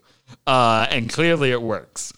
We keep going down. We go through another rock door. Paul and Jessica at this point can both sense the moisture and just the humidity in the air. We've reached a level that it's triggering on them. So that's letting you know we're at Caladan level humidity. And no, that went by me. I wouldn't have put that together. Yeah, it's type of humidity that they're used to. Yeah, I think it's at least got to be registering on that level enough that if it's that they're noticing. So then I like how it describes this next one where I had to read it a few times. It was a little confusing, but Paul, it's from Paul's point of view, and he sees Stilgar just disappeared with his glow globe. And it's that we're going down this winding, sweeping staircase. Oh. And then he sees just the globe lower below faces. Oh, that's kind of cool. So that's letting you know this impression of we are going underground. We need to really hammer this in. We're going below the rocks here as best we can. Mm-hmm. There's a silence and tension that Jessica senses. Her nerves are just amped at this point. And we get to one final low door with an archway over it. We open this one up. And Paul felt Cheney's hand on his arm, heard a faint dripping sound in the chill air, felt utter stillness come over the Fremen in the cathedral presence of water. Oh, what a great way to describe it. Yeah, you just step in. Because and I love too, so you think of how silent this is, that drip must be so loud. Echoing. Boop. Yeah. Boop. And just ring through the chamber. And Paul realizes, I have seen this place in a dream, he thought. Do you about to say something? No. Oh. I was just thinking the same thing. This is the place he saw in his dreams. Probably not the exact one he told guys Helm. Not the one he told her about, no. But he's definitely seen this place before. I think, yeah, he knows this exact room. Because again, that's the beauty of locations, so that they're pretty static even as the variables change. Right. He knows this room, but he won't know the people in it per se. So the thought was both reassuring and frustrating. Somewhere ahead of him on this path, the fanatic hordes cut their gory path across the universe in his name. The green and black Atreides banner would become a symbol of terror. Wild legions would charge into battle, screaming their war cry, Muad'Dib! Oh, God. It must not be, he thought. I cannot let it happen. Again, this is constant. It's already been a couple chapters in a row. Mm-hmm. He's letting you know we're getting to the end of book 2, Mike. this is our big concern right now. Right. This is setting up pretty much center stage of like, we already had the thought of like, I need to kill everybody. Yeah, like you, everybody, if I want to stop this. And we've already passed that decision point. That Nexus is not going to happen. And I just think this is terrible purpose. And now Paul knows that no small thing can deflect this juggernaut. That is an escalation from earlier for sure. Mm-hmm. Paul knowing that he can't deflect it at this point. Right. No small change will now deflect it.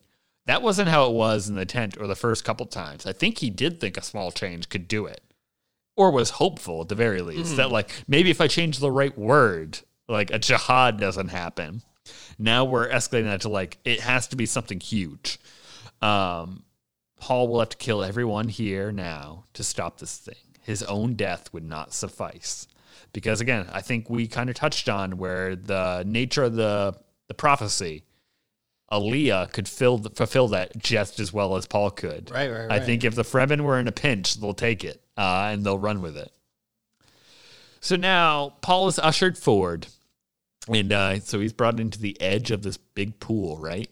Mm-hmm. And it's carved into the native rock. And it goes forward about 100 meters of water in here.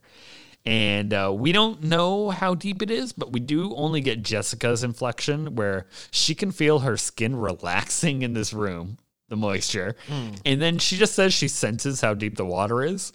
I don't know what Bene Gesserit power lets her do that, but she just knows. we just give that one to her. Like, okay, that one feels a little far fetched to me. It feels very far fetched. Of just you can tell how deep water is. That's your weirdest power yet. Like, I don't know. Don't step in that puddle, Mike. Your whole foot will submerge.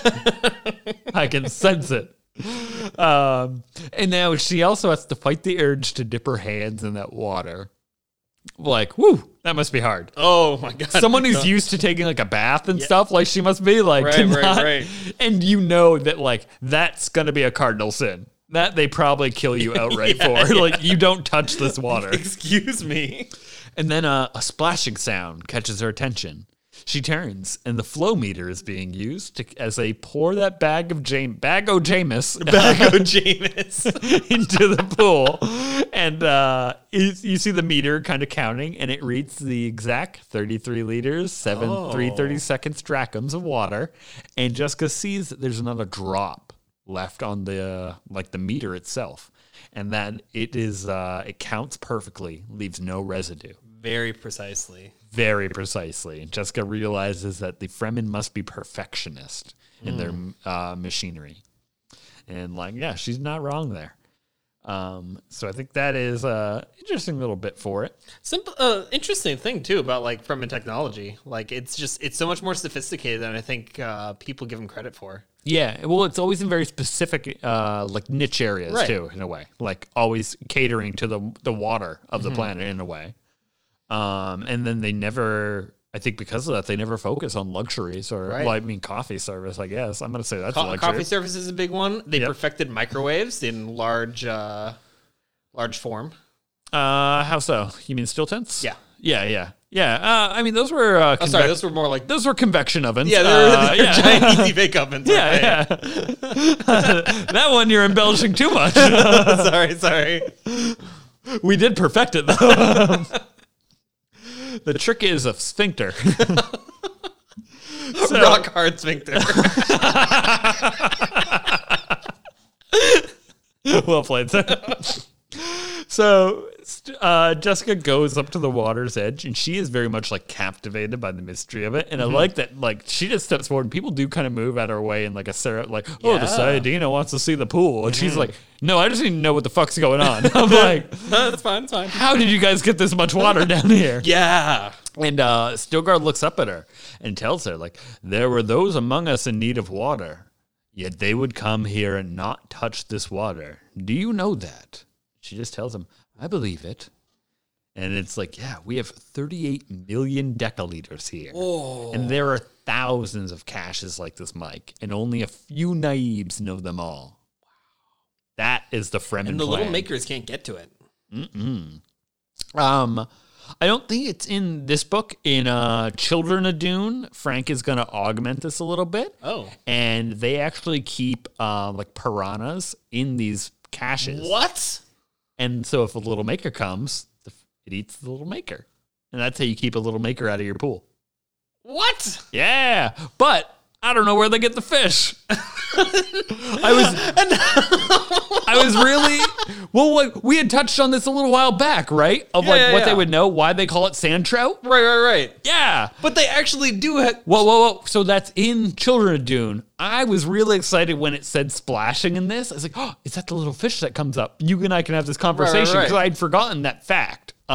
This is what remade it for me, but I'm like, oh, no, that's not what this is. I think he comes up with that idea later, and it's a cool idea because I like the idea of like how far in the future is Children of Dune? It's gonna be, I think like 18 years. Yeah. So it's the first trilogy is like really condensed. Yeah. Oh, okay. Yeah. I thought we were talking like hundreds or thousands or something like that. That's a God Emperor. God Emperor kicks it up a notch. Okay. But yeah, so he just evolves the idea. But I just think it's really cool, and I would like to entertain the notion that there could be fish around in this one, and that is where they would get trout from at the very least. Frank kind of retcons that. These are danger trout. Yeah. Teaching, don't touch these ones. Danger trout. Love it. So Stilgar then makes her listen and has her just kind of thinking. You hear that drop. Boop, boop. And like just how that must be amplified to this whole room by the acoustics of it. And the Fremen are all listening in rapture. Like this is their most sacred place on this planet, Mike. Or at least the place of most importance. Right. Like I said before, like this is Fort Knox. This is essentially looking at just miles of gold, not miles, 100 meters of gold. When did they start collecting water to this point? Would have been Pardot. He's the only one that... they made a lot of good progress. Yeah. They would have had, probably would have kept like a cistern kind of thing that's just an obvious way they would have had something before, to keep your water. But like to start collecting it on massive scale would have been Pardot. It's pretty impressive. Hey, you squeeze out a few Harkonnens, Mike. You'll get some water. Oh, God. I didn't even think about that. How many Harkonnens are in that pool? Free water. We don't care if they're on the planet. That's great. We don't. I bet there's some Sardaukar in there at this point. So now we get a glimpse into Paul's mind, and something's happening here. Because to Paul, the sound was like moments ticking away. He could feel time flowing through him, the instants never to be recaptured. He sensed a need for decision, but felt powerless to move. Oh. And I love it. That's Paul. This is Paul. This chapter is him just standing off to the side, not doing jack. But like he's like, oh, I gotta do something. And he just keeps doing nothing. And so people are just again having a conversation while he's just standing there awkwardly. And he starts to mention the steps of the planting and the shaping of Arrakis, right? And it's almost, again, sort of like in a religious way, tone, because the tribe intones Baila Kaifa each time. And he's saying, we're going to plant these grasses, Baila Kafa. We're going to, like, do this to the dune, Baila Kafa. We're going to put the most interesting one to me, melting lenses in the poles. Ooh. That one stood out to you? Yeah. That's part of the plan. Where was that again? What? Where'd you slip that in there, Stilgar? You sly dog, you. Each year the polar ice retreats. We will tie the water. Wait, where's the polar lenses? Melting lenses in the poles. Okay, we shall make a homeworld with melting lenses at the poles with lakes and temperate zones. So they're literally going to use the sun. Yeah. To melt the polar caps and use that as a main source of water as well. Yeah. Ooh. Which is like, are they in space? Are they down on the surface? Bute's not going to be happy. What's that? I said Bute's not going to be happy. He's going to flood his mansion. But he might get a moat. Silver lining. Yeah. Only silver linings here. That's how you got to consider Butte. But yeah, I just thought that was a cool thing that he just throws out there. I can't tell you what that actually is. That went by me. melting. Built a lens that big. No, I like all the, just that it's part of the plan of like, we got these, we can get melting lenses. Everything else has been so like organic and natural, like collecting water, planting plants. I get that. Do they just like pay the guild to like put a giant lens in space? Pretty much. Yeah, Like, and hold it steady. Don't let that tilt. Steady. Just a laser beam cutting it. Have you ever seen it's It's Futurama. Futurama. He puts a mirror to reflect back the Earth rays to stop global warming. Oh, yeah. And then a little meteorite ding hits the mirror, so it starts tilting down. There was a James Bond film. I forget what it was. I think it was one of Pierce Brosnan's last ones. It was the worst. I think it's Tomorrow Never Dies Was it that one? I don't know. with the space laser. Yeah, space laser. Yeah. It was like channel all the sun's energy and just like that's what I imagined. I'm pretty sure it was like in an icy environment too. God, he had some really shitty Bond movies. We don't ever talk about it as like a culture, but I think we should address that Pierce Brosnan was the worst Bond.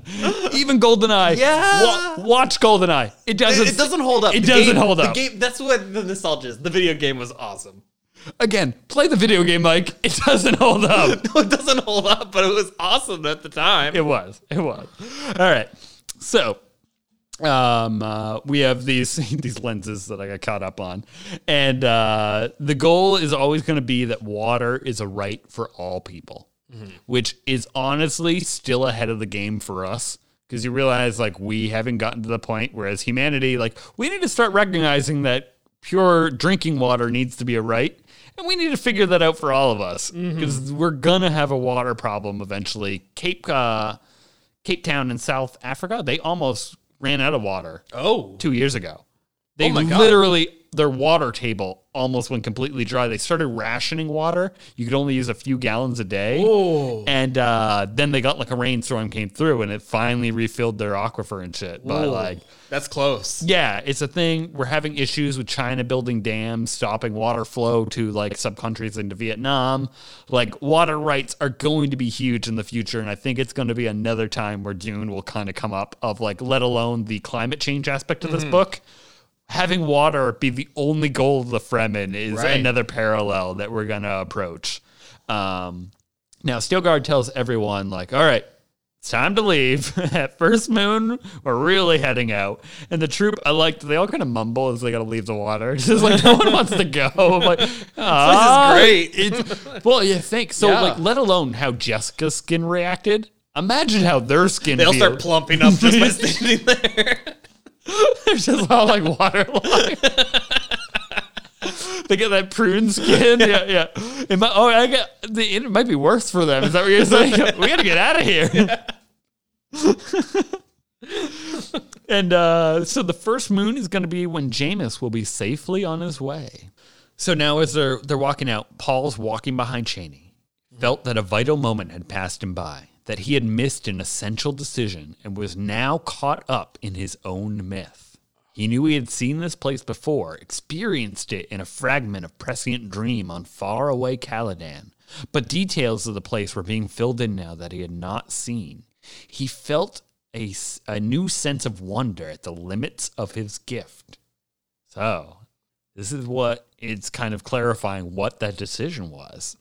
And it was going to be something that kept him out of this myth, or at least in control of himself. Right. Now it's too late. This is another part of that jihad building, Mike. What do you think it was? I don't know. So like, what was it that we missed here? Yeah. It is just like them putting the water in, Stilgar talking about this, and maybe that Paul needed to interject in some way or put something forward. Or I don't know, that he feels like, I don't think there's any solution he could have done here that would have averted the jihad. I think the only thing he could have done would have jeopardized his position. Right. But that doesn't change like Jessica's necessarily. It's very complex, but I don't really have a straightforward answer to you. And I think this will be a good one to maybe kind of flag for us to come back to at the end of the book. Like the total end of everything, to be like, do you think you can ascribe anything to this this decision nexus here that Paul feels like he's missed? I don't know. But is it because of what his mom was thinking, Lady Jessica? Because she's thinking about how Liet Kynes, and this is sort of like his dream and his goal, and how that's affected the Fremen, and how this dream for which men would die willingly, it was another essential ingredient she felt she needed for her son. Mm-hmm. And that, like, it's easy to imbue, people would be easy to imbue with fervor and fanaticism. They can be wielded like a sword to win back Paul's place for him. Do you think that that's the point where, like, her thinking that is part of the this little nexus that he may have missed, this moment that's passed? Oh no! Oh my God! Yeah, I was like, as you were saying that, I was like, man, did that part already come up? I totally skipped that part. I'm sorry, in my notes here. Oh, it is. No. You read it exactly. I just wanted to go for it. Of like, yeah, the scientist's dream and the wielding as a sword of is again Jessica using the Fremen to insert Paul back into the Imperium. I don't think Paul wants to be back in the Imperium at this point. Interesting. I don't have a clear sense of what Paul wants. I guess that's a good point. Like, I don't know either. I think he just wants all this. He doesn't want terrible the job. Purpose to stop. We know what he doesn't want. Yeah. But yeah, he hasn't articulated what the. So remember how before I told you, it's like a political thing of like it's easy to say what you're against. It's harder to say what you're for. Yeah. I'm like, yeah, Paul can easily tell us what he doesn't want. I don't want the jihad. All right, Paul, what do you want then? And like that's sort of the decision that passed him by, right? Oh. He couldn't really articulate that or come to a conclusion. So you're on the track Jessica's laying out for you. Yeah, because she knows what she wants. Yeah, and well, this cart's not stopping. You can either turn it or go straight. And if you're not going to decide on a turn, we're going straight. And we're just going to follow this to wherever it leads. Or maybe if he just pushed Lady Jessica and himself into the water and the piranha ate them. That would have Doesn't ended it all. exist yet, Mike. Doesn't exist yet. No danger trap. Retconned in book 2, book 3.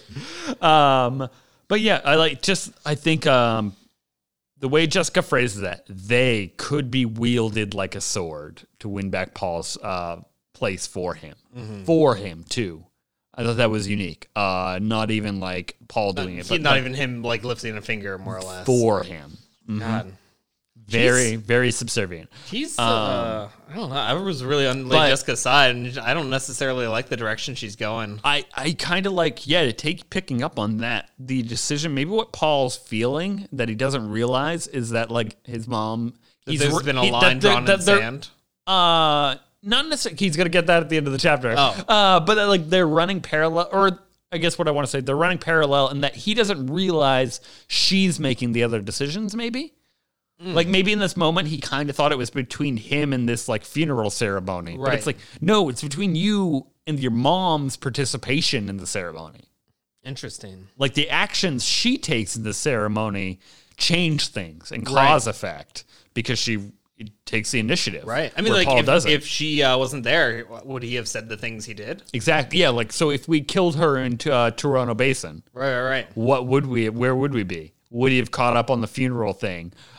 Sure, maybe the cult of the dead would have still come up to him, right. It would be a very different world. She led by example, though. Like, people looked to him, and then she stepped up. Mm-hmm. She said her piece. Yeah. Is like, I don't know what to do, so I'm doing something. Exactly, and that did spark it for him and brought him up. I think you're right. And also the fact that it was his mother's words in her book. Or her showing him that book, as well. Yeah. I think you needed her words to her words spoken clashed with her words remembered. Equals Cult of the Dead. Said? What is it? What do you mean? Her words spoken clashed. Well, I just mean like because she says aloud that Jameis, when the spirits challenged, the spirit fled, so the truth could be brought forward. Yeah. I'm kind of butchering that, and then Paul remembers her saying, how does it feel to be a killer? Then Cult of the Dead comes up in his mind. Gotcha. But that interesting progression as it goes. So the second thing we can touch on here, he felt a new sense of wonder at the limits of his gift. It was as though he rode within the wave of time, sometimes in its trough, sometimes on a crest. And all around him the other waves lifted and fell, revealing and then hiding what they bore on their surface. And then all ahead of him, through it all, the jihad looms ahead, and it uses a rock, like a promontory over the surf. Do you know what a promontory is? No. So I didn't either. I looked it up, and I really love this. That is a point of high land that juts into a large body of water. Oh. So I think it's really crazy. We're identifying the time. It's turbulent, water rushing. The jihad is static, constant. The waves break on it.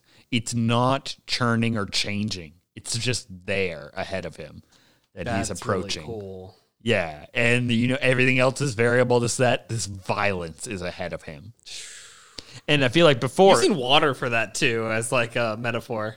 Yeah, because it just gets this imagery of like him being on a cresting wave, like dashed into cliffs, essentially, is what I see happening as we go. So as the story or this chapter kind of continues on, we're filing back out into the original chamber that we started in, where we came into this whole, I don't know what to call it. It's not really a sietch, but this little camp, this little base of operations, so to speak. Water church. And we start to undo the door seals and such, and we're doing our final pack up, essentially. And Jessica is able to get one more look up at the night sky. And as she's looking out, she then hears the balisette being tuned and Paul humming the pitch, a melancholy pitch at that. It's sort of like a sadness that in she his voice. did not like. She did not. I think that, like, going through this chapter, one little line at a time, like, I think we are seeing that division a little bit more.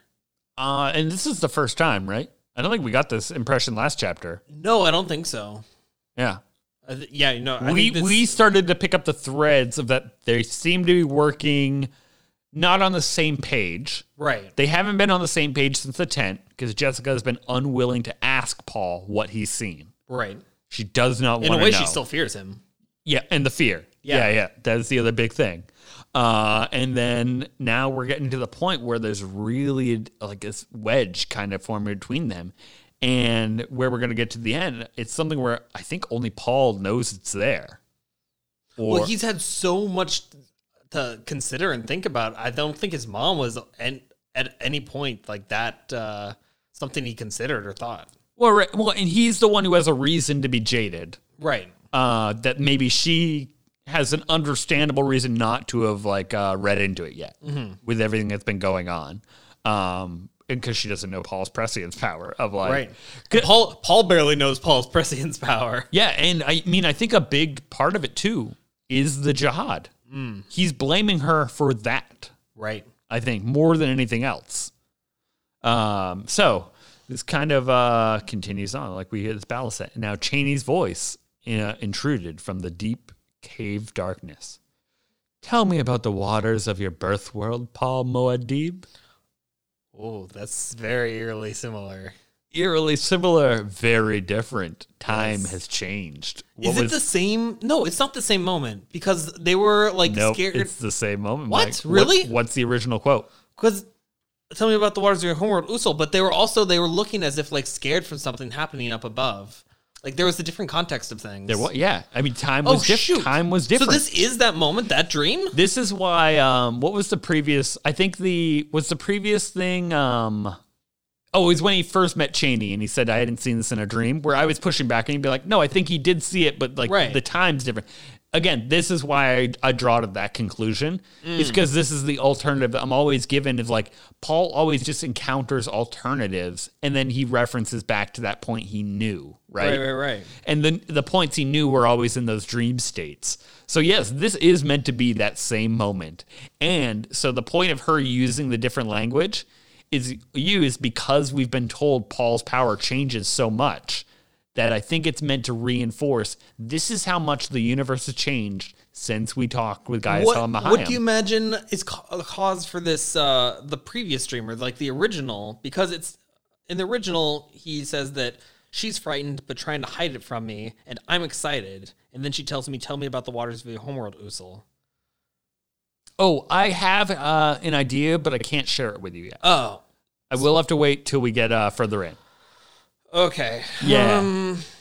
But let me tell you, I think it is basically the ceremony where Paul would get like his name. Like he's getting ready for like a test among the Fremen. And it is like a Tahati challenge. Like death is on the table. That's why she's worried. He's excited because he knows he knows what he can do. He knows what he's capable of. He's about to become a Fremen, full-on Fremen, and join these people. And she's just worried for his life in that one. I'll get to, obviously, when it comes up, Mike, I'll point to you where I think this originally set in. Because, like, I'm not convinced. Sure. I know you've read the book several times, but I'm not convinced. And I think I'll win you over a little bit. All right. I do want to point, I think these are the same moment, and I think a lot has changed since we've gotten here. But I think that's why Frank puts these in these two different spots, right? And I love the new one. Because again, Paul Muad'Dib couldn't have existed in the previous visions because Paul did it because it was something he knew he wouldn't do, right? As paradoxical as that is. How do you know it's something he wouldn't do? Because Paul told us when he chose his name. That's something I didn't see. When he bargains with Stilgar, like, I am an Atreides. Right. Could I be Paul Muad'Dib? And then he follows up with, like, this was something I didn't see. And he kind of is, like, happy with that, right? Okay. Remember when he got his name? Right. So that's why I think, like, we're on that track. So that's why we know Paul couldn't have existed before in his future dreams. Because he made that decision with prescience.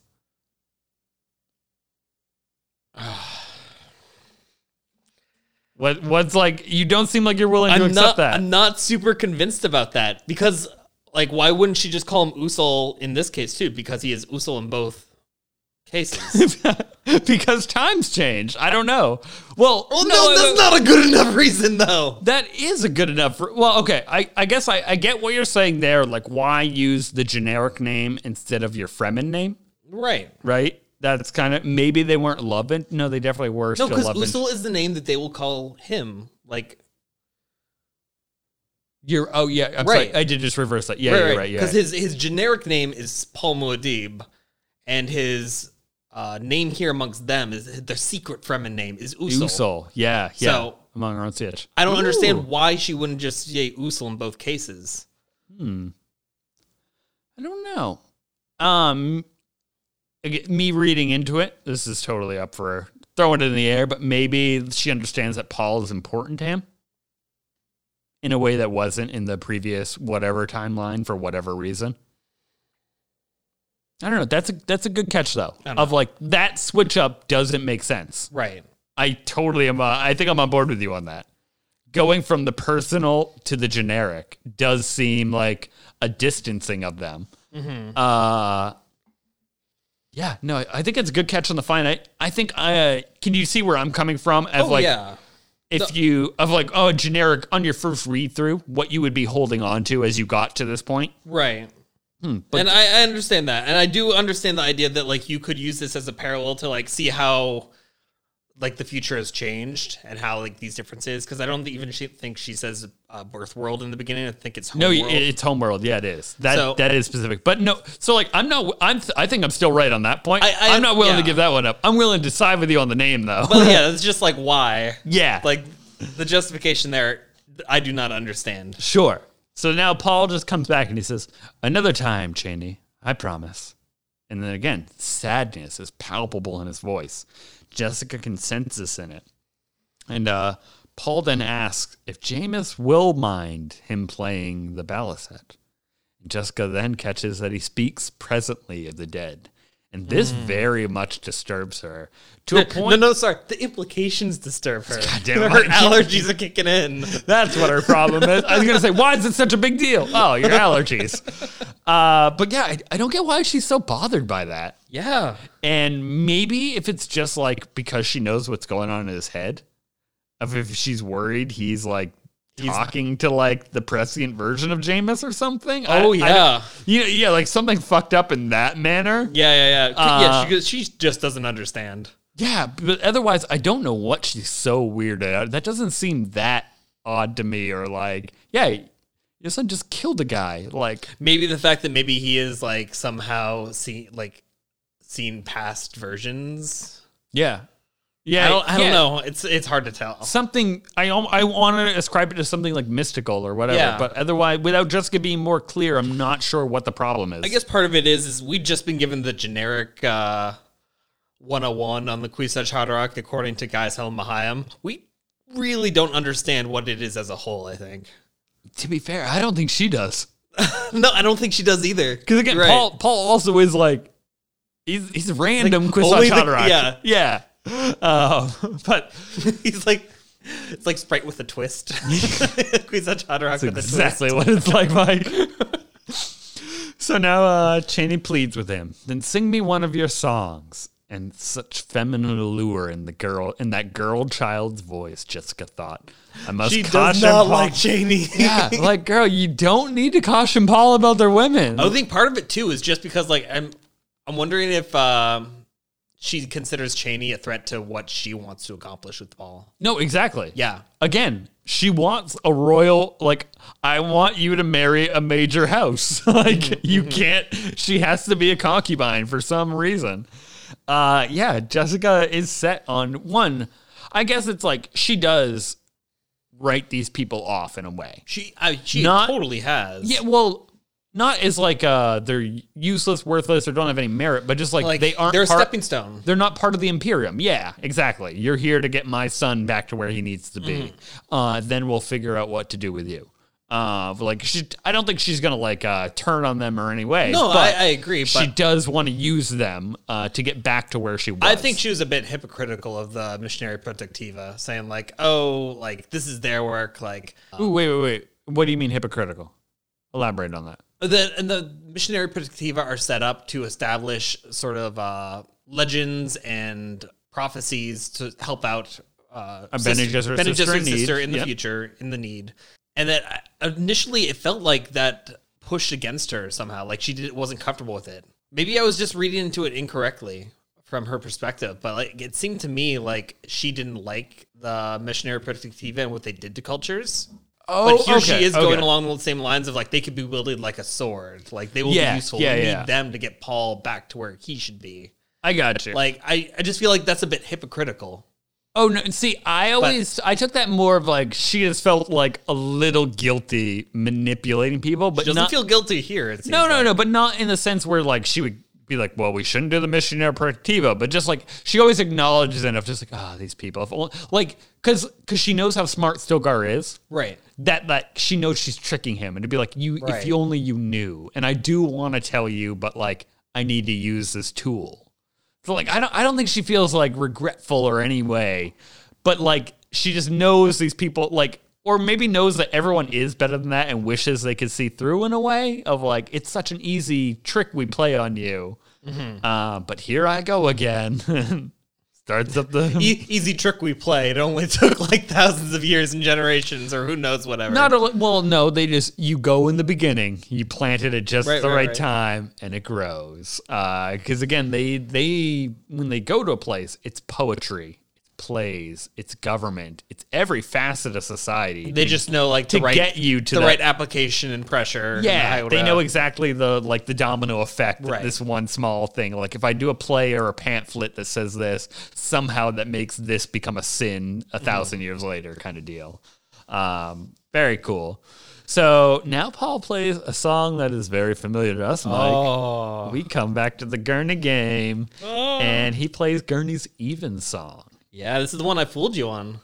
You Yeah. thought it was Ivor Gurney. Yeah, right? Yeah. Most poetic of all the It was a Gurneys. really good one. And the troop grew still, listening to Paul's voice, lifted in a sweet boy tenor, with the balisette tinkling and strumming beneath it. Love that. And we go right through the whole song, and in the middle of it, we jump into Jessica's view real quick. And I love Jessica's mindset in this. So he's singing this love song, and Jessica felt the verbal music in her breast, pagan and charged with sounds that made her suddenly and intensely aware of herself. Feeling her own body and its needs, she listened with a tense stillness. What do you think that means?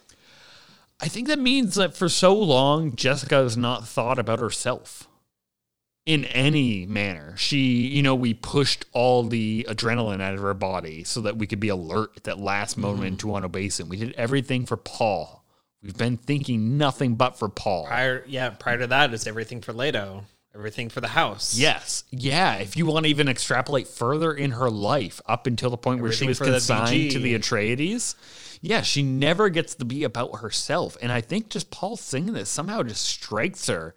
And we're in this situation where she can finally just kind of have this moment to herself.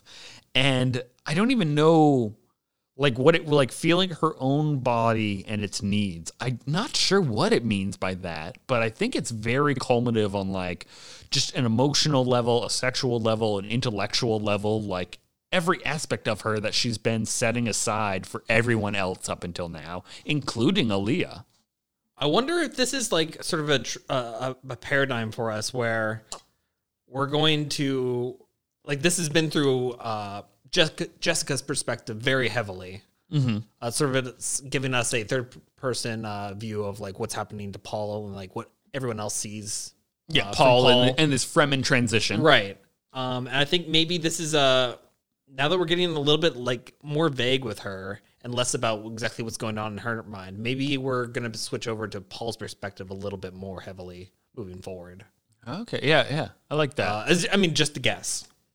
No, you're on to something. I think you've highlighted a good point that we're moving a little bit away from Jessica, like in this chapter, especially more so than the last ones, where like she's having these points of distance, but she isn't explaining it to us. Not like she used to. Yeah, and it's leaving us kind of grasping of like, well, what are you up to right now? Because you have been like sort of directing all this, because Paul is very helpless in this moment. Paul has basically been blind to time the whole way through while we've been traveling. Right. Because Jameis was such an obstruction to his view. Now it's a little clearer, but like we don't know where we're going. And this kind of brings us to the close of the chapter. I got 2 paragraphs here for us. Sure, please. And Jessica heard the after stillness, the hum. And Jessica heard the after stillness that hummed in the air with the last note. Why does my son sing a love song to that girl child? She asked herself. She felt an abrupt fear.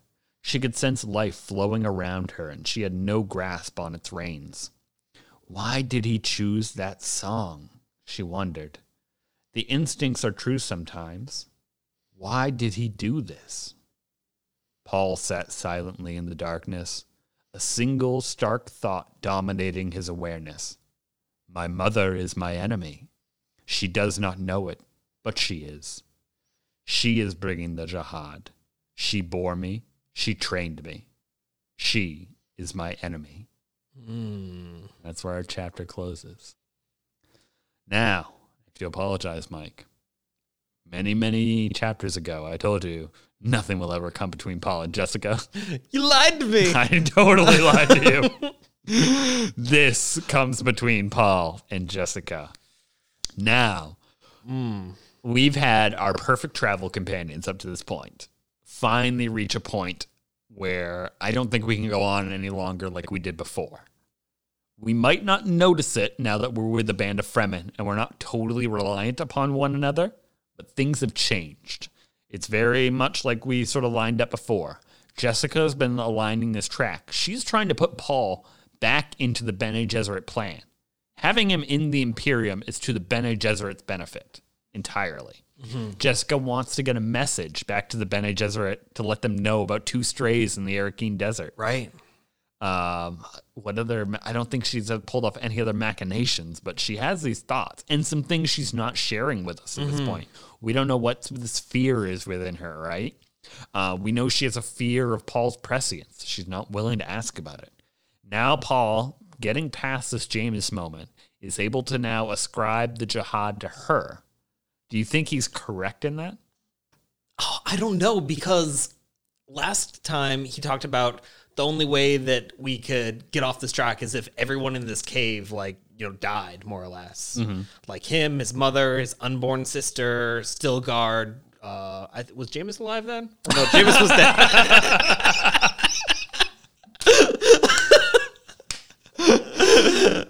Just to be safe, Jameis, I'm going to kill you twice, buddy. Stab that water bag. Throw him in with the danger trout.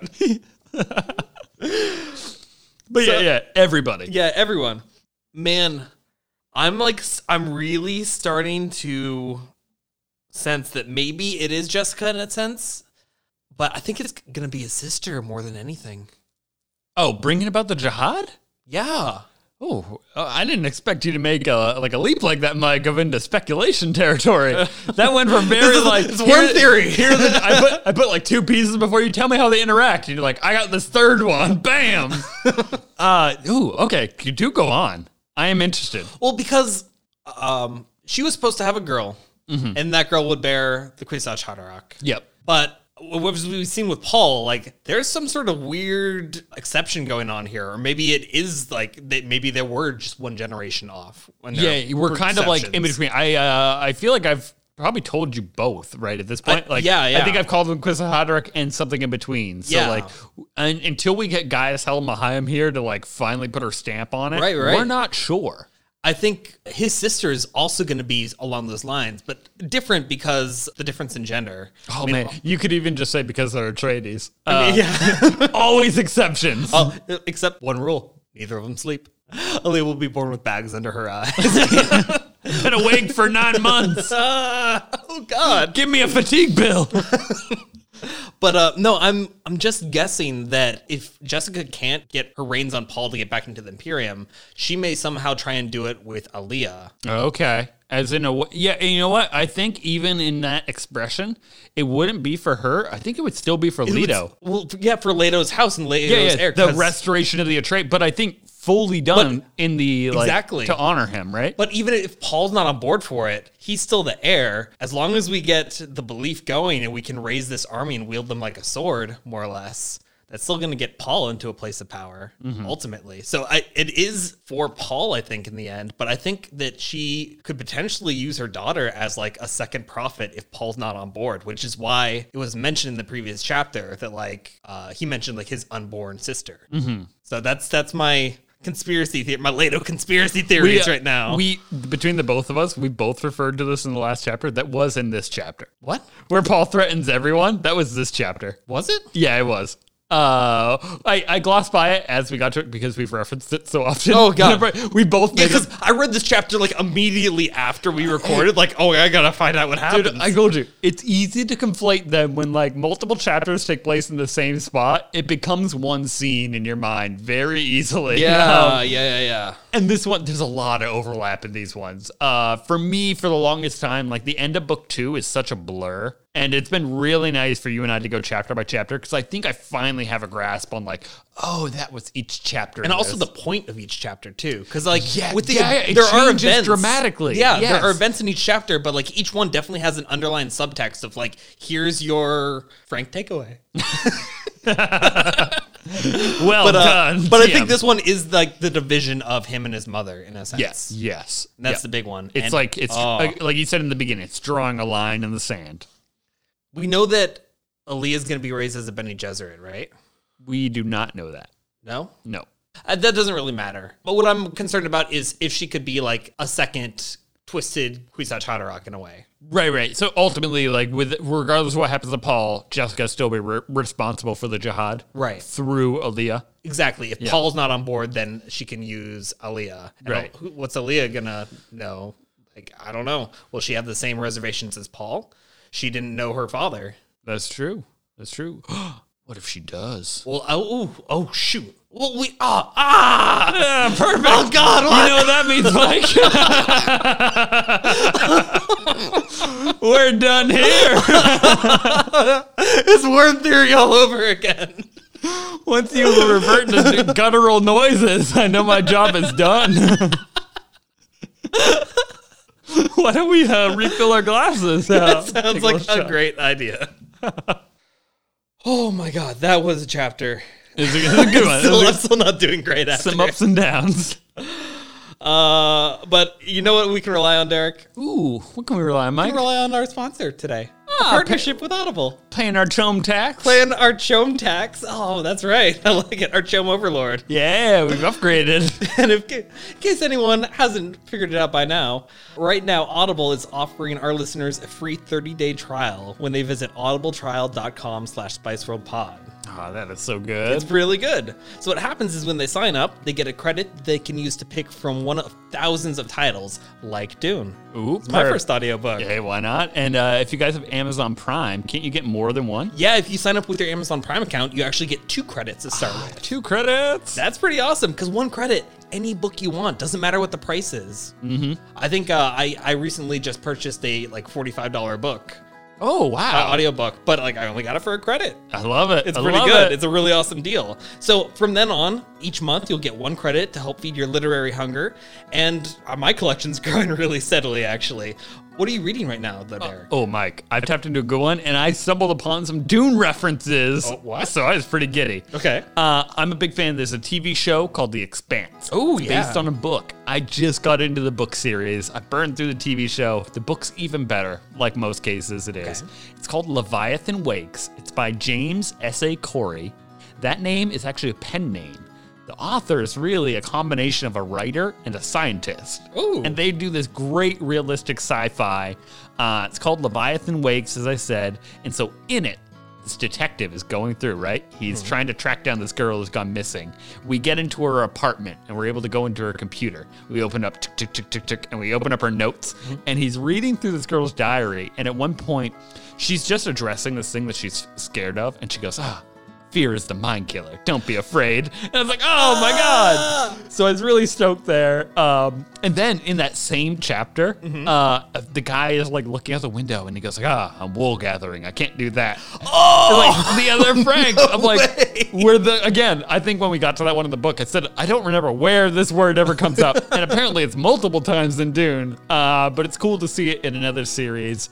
So I've been loving it. It's like basically like a sci-fi noir that takes place. It's really cool. I It's like a good, and then it turns into like kind of action adventure as the series goes on. But the first book is great sci-fi noir. I can't recommend it enough. That's Leviathan Wakes by James S.A. Corey. That's awesome. So that's another great first audiobook to pick up if you'd like to. Yeah, and it's the first one in the series. Oh, perfect. But say you don't like it. Say Audible isn't for you. Hey, it happens. It happens all the time. 30 days are up. They're actually going to send you a little courtesy email if you don't want to continue. That is so nice. Yeah. I hate it when I get tricked by companies and products and I'm just like, well, I guess I'm stuck with another month or another year. Yeah, whatever or it is. a surprise charge. I hate that. But Yeah. they're going to be good by it. They're going to do right. We know you understand the value of a good book. Mm-hmm. You'll read Dune. We're going to help you get a free audiobook when you visit audibletrial.com/SpiceWorldPod. So that's audibletrial.com/SpiceWorldPod. That's the one. Do it, guys. Hey, go ahead. And if you want, you can get ready for season 2 and pick up Dune Messiah. That's right. Just me. What? Just me saying. How exciting will that be, Derek, when we hit season 2? I'm going to be ecstatic. Let's get back to this chapter. Alrighty. You ready for a deep dive? Oh, tell me it's waters or something like water. It's tribute? waters. Water. We're just talking water. Water. H2O. Tell me about it. No, we are doing Fremen water customs. Now, Mike, we've seen a funeral. Yeah. Water is important through your whole life. So I'm going to take us on a journey that's going to take us from water debt to funeral rites. Because we got to talk about mapes real quick when we get to it. Yeah, you think we're going to talk about water She was the customs well and dipper, not right? talk about mapes? She was. Is this the well that they dip from? No, we've gone over this. Okay. The shout out well dipper means something different. Okay, It's not okay, literally, okay. they're not ladling out water. They're doing a very specific thing that you can't know about that I have redacted. It's the water of life. Oh, right. Wow. When do I get to find out what that means? Not today, because I have a whole section called Water of Life I had to delete. 'Cause I was like, well, that's not for Mike. But it leaves me something to come back to later. Okay. Okay. So, you obviously know water, super important to the Fremen. From the moment the Zensunni wanderers sit down on this planet, they've had to deal with these kind of trials and tribulations that have really shaped their view on water. And just how it's like a holy belief at this point, kind of like an above all things. So every ceremony involving water was supervised, if not conducted, by a Sayadina, these Fremen priestesses, who initiated in the rites and trained in the practices. In the event that no Sayadina was available, it was permitted for the female in the group with the greatest knowledge of such matters to be temporarily consecrated into the office. So that's going to bring us to a gender bias point. Okay. But that is only in the encyclopedia. So I think it's interesting. We're like, given the movie is switching Liette out. And remember how we threw out that one paragraph from Liette's background? Being like he was afraid Cheney wouldn't be accepted because she was a woman. Oh, yeah. I feel like it's the same point. We're like, well, this is all good except for this part. And throw that on out. Okay. I feel like it should just be any Fremen who knows the most. I agree. I agree. We're editing you guys. Got your back. So from birth, that's when your first water ceremony happens. So when you're born, Mike, we take the amniotic fluid surrounding the newborn. Oh. It's like I didn't even think about that. Oh, okay. I was like, is that disgust? That No. Yeah, it didn't This is seem like it. Epiphany. Yeah. So we take that, we distill that water. When the child is then brought in, it's taken not to the mother yet. It goes to the godmother. So let's talk Cheney. That's going to be Marla, Stilgar's wife. Right. She would take her, and she's going to take the distilled water from her amniotic fluid, and that is the first thing the baby drinks. Oh, man. And while the child drinks it, it was the godmother's duty to say, here is the water of thy conception. Feed the baby, and that's the baby's first meal. Oh Before my it's even gosh. brought into the mother for milk, you drink your water. Wow. And so the big point of this is that they call it the water of conception ritual. And it's to provide unity and like unite them, one, to their parents as well as to the tribe. And again, just hitting on the fact that like you don't waste any moisture at all. That is like, the fundamental principle underlying all rituals. But like, wow. Yeah. You didn't think you got to throw a tarp down. It's like I feel like there's so many like minute things that I am just like not even considering. Yeah, I mean there's one chapter called Fremen menstruation. Oh shit! I haven't read it yet. I'm not like super eager, but I am intrigued. You'll have to let me know about that one. Yeah, we're getting there. All right. Like we're going through this whole book together. Oh yeah. So that is your birth conception. So that's where it all starts for you. Then we have some daily rituals that happen. So in a Fremen sietch, the first workers who donned their still suits and braved the day were the dew gatherers. As soon as the light of pre-dawn could be seen, the gatherers hurried outside with their scythe-like dew reapers, gleaning the available moisture from whatever plants grew near the sietch. Scythe-like dew reapers. We saw these guys out. Yeah. Remember the red flowers that were then all like muttered or what is the word I'm looking for? They were like stomped over on the ground. I just feel like it's a stick with a perpendicular sponge attached to it. like even got the arch. Yeah, it looks like a weaponized pool noodle almost. Ooh, I like that description better. Weaponized pool noodle. I can get behind this. When the collecting was finished and the precious water safely stored in the reaper's sealed handles, the dew gatherers carried the morning's harvest to a Sayadina so that it and they could be given her blessing. The water was then carried to the tribe's communal basin, which is similar to what we saw down in the bottom of a cave of riches. Still want to call it ridges. So shortly after the dew gatherers were finished, the head of each household in the sietch would come to collect the family's daily allotment from the general stores. The allowances were less than 1 liter per day for a household of 10. Ooh. So, but adequate. And given a Fremen's ability to recycle their water and still suits and still tents, it was pretty much enough. Like, that's really what makes it okay. Is this when they go out, though, or is it when they're within sietch? That's your house allowance. Just in general, you get 1 liter per day. Okay. So, I guess Again, they train the body so they don't need as much water as well, right? They only lose a thimble per day in a If still they're suit. wearing their still suits. Which they are. In sietch? In sietch, you have collectors in the whole place. Like, you're not losing water in there. I don't know how to justify that. I get what you're saying. Well, no, because you have collectors, but your body is losing the water. It goes to the collectors, and then I guess throughout whatever the reservoir is in the sietch, so to speak. And maybe that's like why you get 1 liter. Are they assuming that you only lose a liter while in CH? I don't think you're. Do you think you're really losing a liter?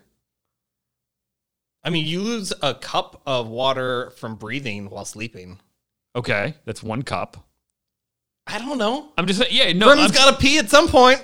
Did they put on this still suit real quick? No, they have reclamation. Like the original still tent had a reclamation still in it. Right. That's for your feces and your urine. Okay. So we can get that back. All right. So, okay. No, but no, I'm open to this idea. Okay. I get that you're saying you're losing more water, and I'm just saying I think the liter compensates generously for that. Okay. You dig what I'm saying? Yeah, okay. I see what you're talking about. And then if we were to go out in the desert, we're not losing water because we're in still suits and we're proper Fremen. We're only losing from our palms unless we find a saguaro cactus and we rub that little stuff on us and we stop our palms from sweating. So I just think that's enough. And that's same with all this other material. Okay. So the Sayadina distributing the water also gave her blessing to its use and to those consuming it. And prayers of thanks were offered to Shai Hulud for providing the means of survival for another day. Bless the maker and his water. Yay! Now, a family's last action before retiring for the night was divided among its members. And and water produced by their reclamation chambers, small rooms adjoining one's quarters where bodily waste were recycled for their water. It was considered unlucky to leave free water standing unused unless stored in one of the Sietch's evaporation-proof basins. Ooh, yeah! I didn't know they did that even. The best place to keep a household's water was thought to be within the bodies of the family's members. Classic Fremen adage, right? That we've learned so far. But I love this thing that it's unlucky. It seems like that should even be heightened a little bit more to bring damnation upon your house. Right. It should be very, but maybe because it's in Sietch, it's sort of okay. Wait, what about water rings then? So water rings are only measuring the body's water. Wait. That's a slight catch. So that was literally Jameis's body in water. We're gonna get literally to water rings right next. Okay. So let me hold off on that. So, as the water was consumed, the head of the as the water was consumed. So this is the water from the Sayadina. Okay, sorry, I just lost my place in that. It's okay. When she's giving you the blessing and getting the blessing back, right? So the head of the family chants, "Now do we consume that which will one day be returned. For the flesh of a man is his own, but his water belongs to the tribe." Ooh. Again, I really love that saying, isn't it? And I like that you put it at every level of the society. Don't ever forget, this isn't ours. This is everyone's. You know who the first person to tell us that was? Ooh, tell me, Kyle. It was Kyle the Fremen. Yes. I was thinking, we've heard that before, but where did we hear it? There's only one person that would have said it. You do not understand, Thufir Hawa. The tribes, the water is the tribes. It does not belong to a man. Now, like the water of conception ritual, this nightly reminder served to emphasize the image of the individual as part of the tribal whole. That is going to bring me back to Stilgar's line. I have individuals, too few individuals, and it reverts to a mob. You need individuals to retain an identity. Mm-hmm. So that brings me to the end of our daily. That's the daily water life of a Fremen, essentially, right? Yeah. Now we can go to water rings, because this is basically broken up into a few. So the first one was birthrights, daily, water rings. So these metallic counters represent the volume of water released by a body processed through a death still. They were manufactured in denominations ranging from 50 liters down to 1/32 of a drachm. Obviously, because we saw little droplet, little drachms. Yeah. Well, that was the one thing we saw. Cheney Cap. That was the smallest one we saw. Cheney Cap. Yeah. So we're just saying we don't go any lower than that.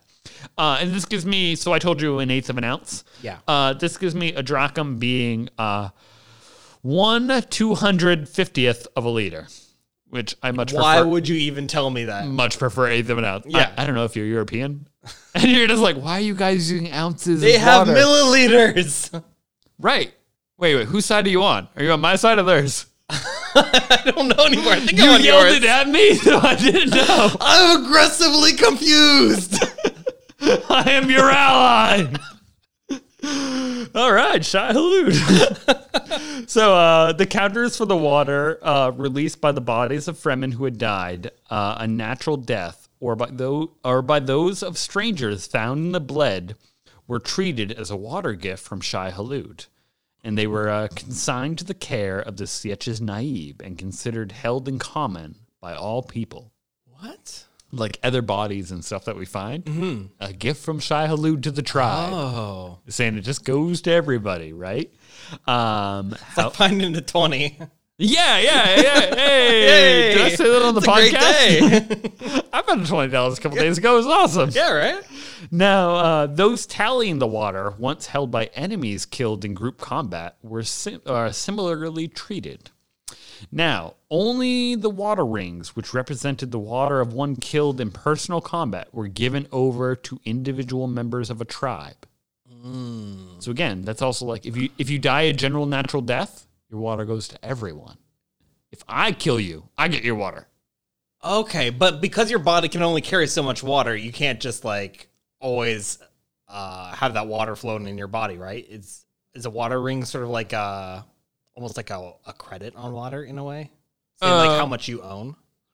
It is saying how much you own. What are you trying to say? Like, are you saying like that Jameis had these rings on him until he died?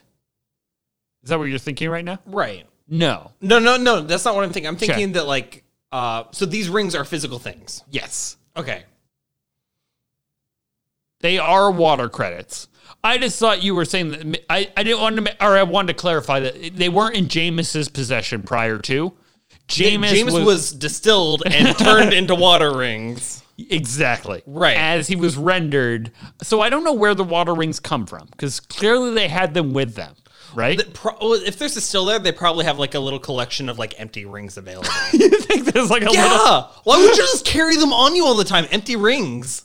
Well, okay, so let me bring that up to you. Because they represent currency. I mean, granted, all Fremen are good actors, so we're assuming there's no... well, no, hold on, hear me out. Okay. There's no one trying to, like, con a Fremen, though. Right. Because, like, they are currency, so it seems weird to me that there would just be a box of rings of, like, wouldn't you just take a ring? But I guess you're probably right. Well, I'm thinking of empty rings. You're not going to go up to someone and be like, oh, here's my $0 ring. Wait, what? Say that again? I didn't hear the first part you just said. Like, I assume no Fremen's going to carry empty rings on them. Yeah. Unless they need, like, the water somehow. Wait, what do you mean by empty ring? So I assume...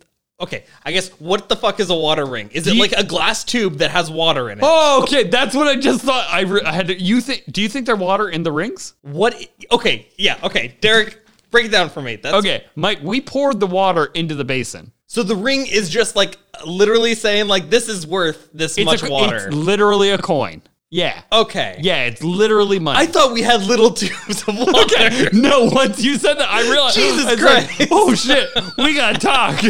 I would never have brought that up if you would have just gone forward. That's why I said like, are there little empty like rings like at this? Okay. Woo.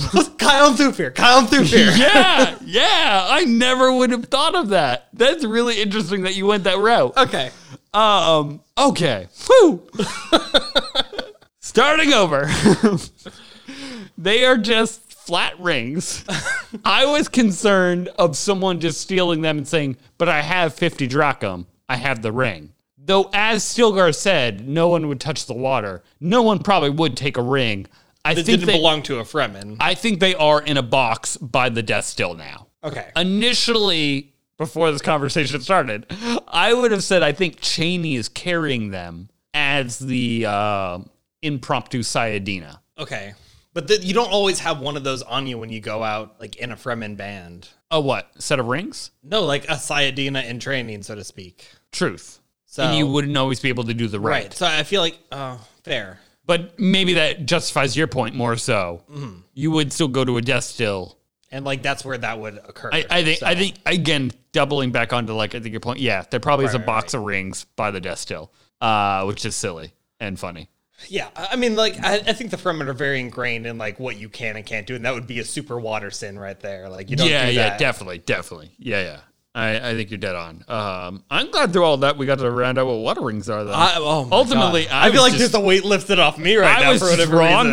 Yeah, that's good for everybody. A win-win all around. A win-win all around. So they're manufactured, as we said, down to the drachm, and they serve to give some indication of how precise the Fremen water measuring devices were, going down to like that just one drachm. Mm-hmm. The fact that they can get down to that far is speaks highly of their devices and their technological innovations, kind of where they've come to, and mastery, I guess, as well as the importance placed on even the minute quantities of the precious substance. Water. Yeah, because the drachm, an eighth of an ounce, that's like... very little. Tiny, yeah. So small. Only the water rings, which represented the water of one killed in personal combat, were given to an individual of a tribe. They and possessions of the water they measured were the property of the combat's victor. So again, like they're just measurements of 33 liters. That's all Paul's now. And he's going to be able to pull that pretty much from any CH, I think. Like, you just turn that ring in, you get water. Gotcha. I don't think you have to go back to the initial one. This was the winner's compensation for the water lost during the fight, so we kind of went over that. We're like, again, and highlighting that Paul didn't bleed. Most people bleed. Right. Because it's an even fight the way through. But these rings also possess significant social, great social significance above and beyond the representation of water. In a Fremen betrothal, as we almost stumbled into today. Betrothal? Oh, is that really a word? Yes. Shut the fuck up. I know it's a word. You can't go betrothal and betrothal? It's not the same? I get, maybe you can, but when I think betrothal, I just think like a weird brothel. Yeah, me too. Yep. Because it's only one person. It sucks. God damn it. Haha. No, okay. So you said the other word I pronounced differently was I say posthumously, and you said posthumously. Yeah. That was just one that like... I guess I didn't really pick that up. Yeah, it didn't feel like I'd never heard it that way, but I'm like, yeah, that totally makes sense. Potatoes per wrong. Precisely. But I'm more right. Oh, no. So, in the betrothal, the would-be groom presented the water rings to his fiancée. She would arrange them on fine wires to be worn either as earrings or more commonly as hair ornaments. Part of the marriage ceremony involved the grooms putting the newly fashioned ornaments on the bride. Oh, man. Sorry, prior to this, I just imagined like woven like glass rings with liquid in them. With the water. Yeah, prior to this. Oh my God, just dead Jameis in your hair? Well, you don't think of it in terms of that. It's dead everyone if you think about the water that's been cycled. Okay, but most recently it was Jameis. Okay, yes. But I agree. That's why she gasped. You've actually stumbled onto a great point of the funeral rite, which we'll get to. Ooh. So, the use of water counters helped regulate much of the interaction between the sexes. A wali, do you remember what a wali is? Oh, God, I don't remember. It's an untrained Fremen youth. So a wali, one yet to meet another male in mortal combat, could not marry. Oh. Yeah, we don't let them. Oh, so he literally just had the right to propose, more or less. Ooh, yeah. Paul accidentally did do it right. Wow. But then Stilgar was like, hold. That's my goddaughter. Stay your hand, son. Holds him back. Thus, the only men in a Sietch who would father children would be those who had already proven themselves capable of survival. That's really cool. Cowards, weaklings, and other such undesirables were never given the opportunity to clutter the gene pool. As further insurance, children born out of wedlock were left in the desert, a sacrifice to Shai Hulud. Oh my God, what? Yeah, that was the same reaction I had. I got there like, oh, I didn't know this was Sparta. Holy shit. So, I just want to put out, we talked about Jessica she was eyeing Stilgar. How do they do such breeding on this planet? This is how they do it. Apparently. Not on accident. Are we going to find out in this book? What? That's what happens? Not through his precise terms. Okay. Especially putting children out. I didn't know that was a gift to Shai Hulud. There will never be a battle of the bastards in this book. No. But I get that. That whole thing of like, that is how you mirror the Bene Gesserit. That's pretty cool. Yeah. You have to prove you can survive to replicate. And then if you do go around just to like have your tryst in this one night stand without calling out that guy, we're killing that kid. I'm like, Holy crap. Do you think this is something inspired by Missionary Protectiva? oh, yeah, I do. Yeah. I think it must have been. Like, Because it's so similar to the way the Bene Gesserit do things. the end result is, at the Yeah. very least. Definitely the method is different. The results, the results are the same. Yeah. No, I think they have to be in some manner. It seems very straightforward. Though the environment must play a role. Frank was big on kind of like pulling up this nature versus nurture in a way of like, what is the driving force? It's kind of both. I don't know how to cut them up. God, but that water just sacrificed like that. It's intense. Yeah. Now, in addition, the requirements that a man possesses water rings before a marriage could take place help to control the polygamy permitted by Fremen males. It was not permitted, for example, for men to divide their counters between 2 or more women. So multiple marriages did not take place. If a man wished to take another wife, he had to wait until he had accumulated more rings. Okay. And Continue. And any Fremen suspected of inviting challenge solely for that purpose was considered ridiculous and made a laughing stock of the tribe. That's what's ridiculous. That's what's ridiculous. That's what's funny. You know, they have a really unique sense of humor. Most other cultures don't get it, but the Fremen are funny. Oh my God. It should be noted also that Fremen women who killed an enemy, an outside enemy invariably, since women could participate in the formal challenge ritual only via a champion. So they were not allowed to do that. Okay, so So they can't take a husband, apparently. because I was curious about that. They can't take a husband, but they can champion someone if they want to issue a challenge. Yes. So is that why Jameis also challenged Jessica, because he knew that she would have to have a champion? well, no, Jameis wanted to challenge Paul and was... I know he wanted to challenge Paul, but do you think he did it through Lady Jessica? Yeah, he did that knowing she would have to choose the champion. Right. And then when she tried to find an out, he said, you can't tell us our ways. Yeah. Because, again, he was banking. He was banking on Paul being the one. Okay. So his decision makes a lot of sense. Yes. So the Fremen women who killed an enemy were not allowed the combat water or its rings. Because, again, they choose the champion gets it. These were turned over instead to the tribe. Oh, I'm sorry, actually. These were turned over instead to the tribe's Reverend Mother and were believed to confer Shai Halud's special blessings on their donor. Oh. So it actually ups you even more, which I kind of love. And that seems like that's the way of what do I want to say here? Sort of honoring the dead. The people who do this challenge, we always find a way to turn it around and be like, no, they ultimately did good for the tribe, regardless, right?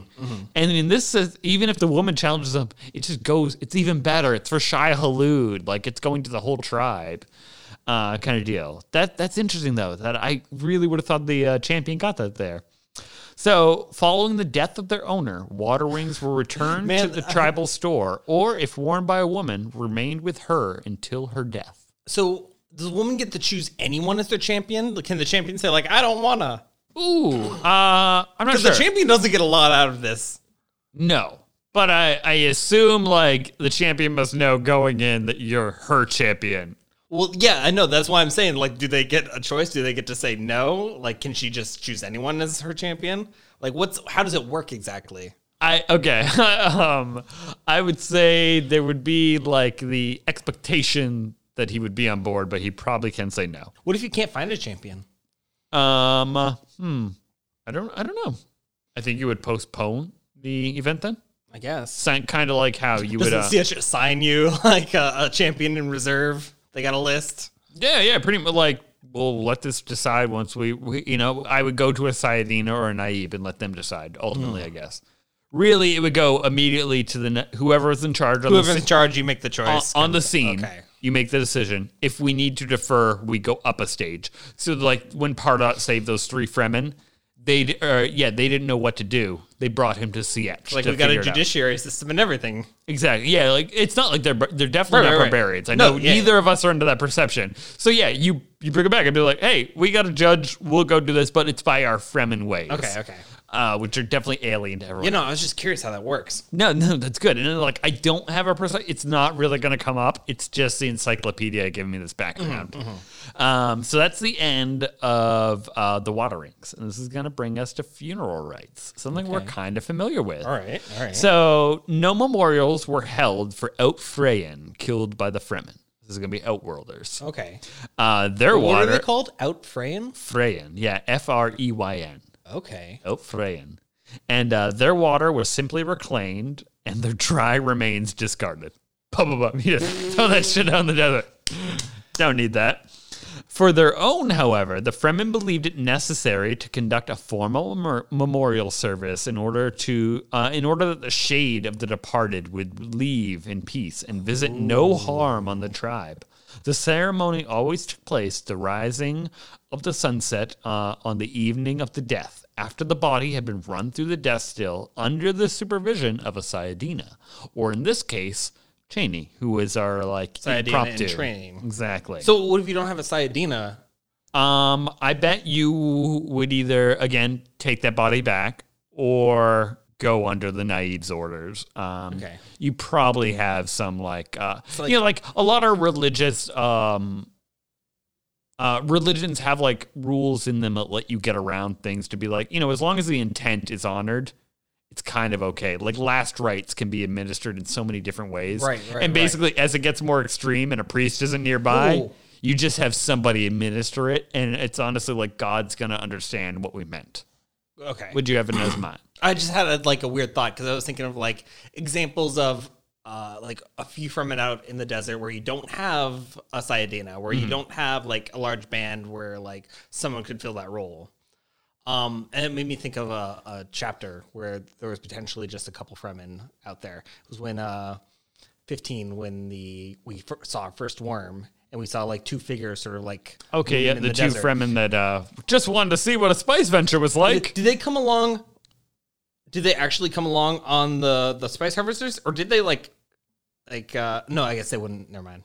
I was going to say, did they hitch a ride with the worm? But the worm was underground. They would have been fucking dead. Yeah, you don't do that. You wouldn't ride up on smugglers. Yeah, no, they probably came from the city with the smugglers. Okay, but those 2 out in the desert alone, what if one of them died... But, you still have the body there. It's not going anywhere. What do you do? Ooh, okay. Very interesting. I would think the other Fremen would probably take it as far as he could. Okay. Or, actually, no, I'm sorry. I think he would address the situation. See, how far am I? Can I take him? Oh. If I can't, I would leave him. I think that's just, it's a necessity. It's Ishtalah. Okay. Ishtalash? It's Tisla. It's Tisla. It's Tisla. We'll get there eventually. Woo. It's so ingrained now. Yeah. It's Tisla. I think that's brutal necessity. You can't. You have to survive. Mm-hmm. Sorry. And you move on. Ultimately, you'd be wasting more water to do anything else, right? Yeah. So that supersedes it. That's a good point. How much, you have to cut your losses for the tribe. If it comes to your own water is at risk, it's never worth it. Right. You have to just let it go because your survival is going to help the tribe, and the tribe's survival is paramount over everything. Mm-hmm. So I think that would be the order of operations you would go through. Okay. So with all the members of the Sietch, going back to our funeral rites, Sayadina supervises the death still. All the members of the Sietch would gather around a mound made up of the dead man or woman's belongings and a water bag containing the fluid released from the death still. The Naib would speak first, reminding the others that the moon rose for their lost comrade and would summon the spirit away that night. He would then declare himself a friend of the deceased, describe a time when he had personally been helped or taught by the dead person. In such a small, tightly bound community, such occasions were common. And then he would take one item from the pile. So that's what Stilgar pretty much acted out for us, as well as for the wife and the children. That would be followed by the Naibs claiming certain items for the deceased family and by his claim of the Chris knife, which would be left with the remains in the desert. Okay, that's what I needed. So we are taking it physically to the funeral plane. Yeah. That's where we're dumping the body and the Chris knife together for Shai Hulud. Okay. So that is literally our burial ground. Gotcha. It must be worm country. Probably. Right? Like, otherwise, why Or else they put the body out there, hit a thumper, and just run like hell. Bum. Yep. But so they do take the blade out with the body. At least the handle. So it's going to be, the blade, the handle of it. Yeah, because the blade can shatter. Yeah, well, and the blade's already broken and shattered down there. So I think that is really great. This would be followed.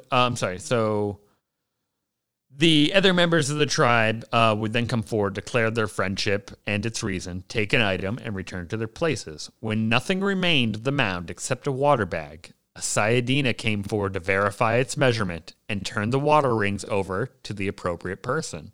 All things we saw measured out, right? The tribe then chanted a prayer, committing the spirit of their comrade to Shai Hulud and recommitting to their own destinies to that god as well.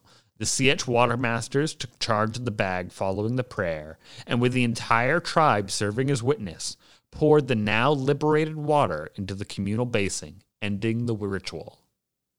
That's the full act that we went through. Okay, so going through down to the bottom of that well, that was the last part of that ritual. That was the final. Yeah. Well, we sang the hymn and then we went down. Yeah, we went down. Yeah. So that was the full end of it. Now, Mike, that brings me to water bonds. Oh, yeah. Water bonds. So there's white bonds and black bonds, right? I got nothing for that one. Oh. I was really sad. White debts and black debts. Yeah. No, but I can at least get on to why she so quickly settled her debt. Okay. So, among the Fremen, water was seen as the ultimate bond between individuals, whether or not they belonged to the same tribe. For instance, a person from one Sietch who saved the life of a member of another was owed a water debt, not only from the person saved, Mike, but from his or her tribe as well. That's what got Mapes so riled up. Oh. You saved my life. You don't get my water, just my water. Because the water belongs to the tribe. Exactly. So it's the tribe's water. Oof. Such a debt to another was considered a heavy burden, was paid and canceled as quickly as possible. The water of one group's dead, if shared with another, also created a bond. This one, indivisible. Once such a sharing had taken place, the two groups were no longer seen as distinct. They were melded into one larger organization, since water, once mixed, was impossible to divide. Oh. So that's what I wanted to touch on with pouring it in. Once you've mingled the water to the dead, you can't separate it. Right. So what do you think this one's referring to? Wait, I'm sorry? This is referring to an instance. So this is like Thufir and Kyle. We gave our dead over. We mingled our dead's water. Oh, yeah, because he says, like, mingle the water. You are our tribe now. That's right. We will take care of your wounded as we take care of our own. Why do you even ask this question, Thufir Hawa? Kyle has taught us so much. He taught us so much. So quickly was his time on this world. Damn. Yeah. So I love that little part. It's really great. A living person's water, provided it was in the form of blood and not just water carried in a liter john or still to cash pocket, created an unbreakable bond as well. So your blood is very important. If a stranger or even an enemy, so if a Harkonnen, like let's say they had a Fremen, and they were able to force him to drink their blood in any manner, that Harkonnen would become a Wadquias within the tribe. Wadquias. Joined to them as one of their own and safe from having their water taken unless he offended the tribe. It was for this reason, incidentally, that no Fremen would ever attempt to wound an enemy in a fight by biting him. Because their saliva. Their blood. If I bite you... if you take the... Okay. If I drink your blood, you're part of the tribe. Oh, God. Yeah. And, you can't break that. Everyone in the tribe would respect that. Like, if the Baron went up, fed his blood to fucking Stilgar, he could walk into Sietch Tabr unmolested. Very unlikely that would ever happen. I think this is even more important to not tell anybody than the Chris Knight rule, because like We don't talk about our debts. don't talk about the drinking blood rule. So I thought that was really interesting, and then really cool that like Fremen won't bite you. Now, this concludes water bonds with this final section.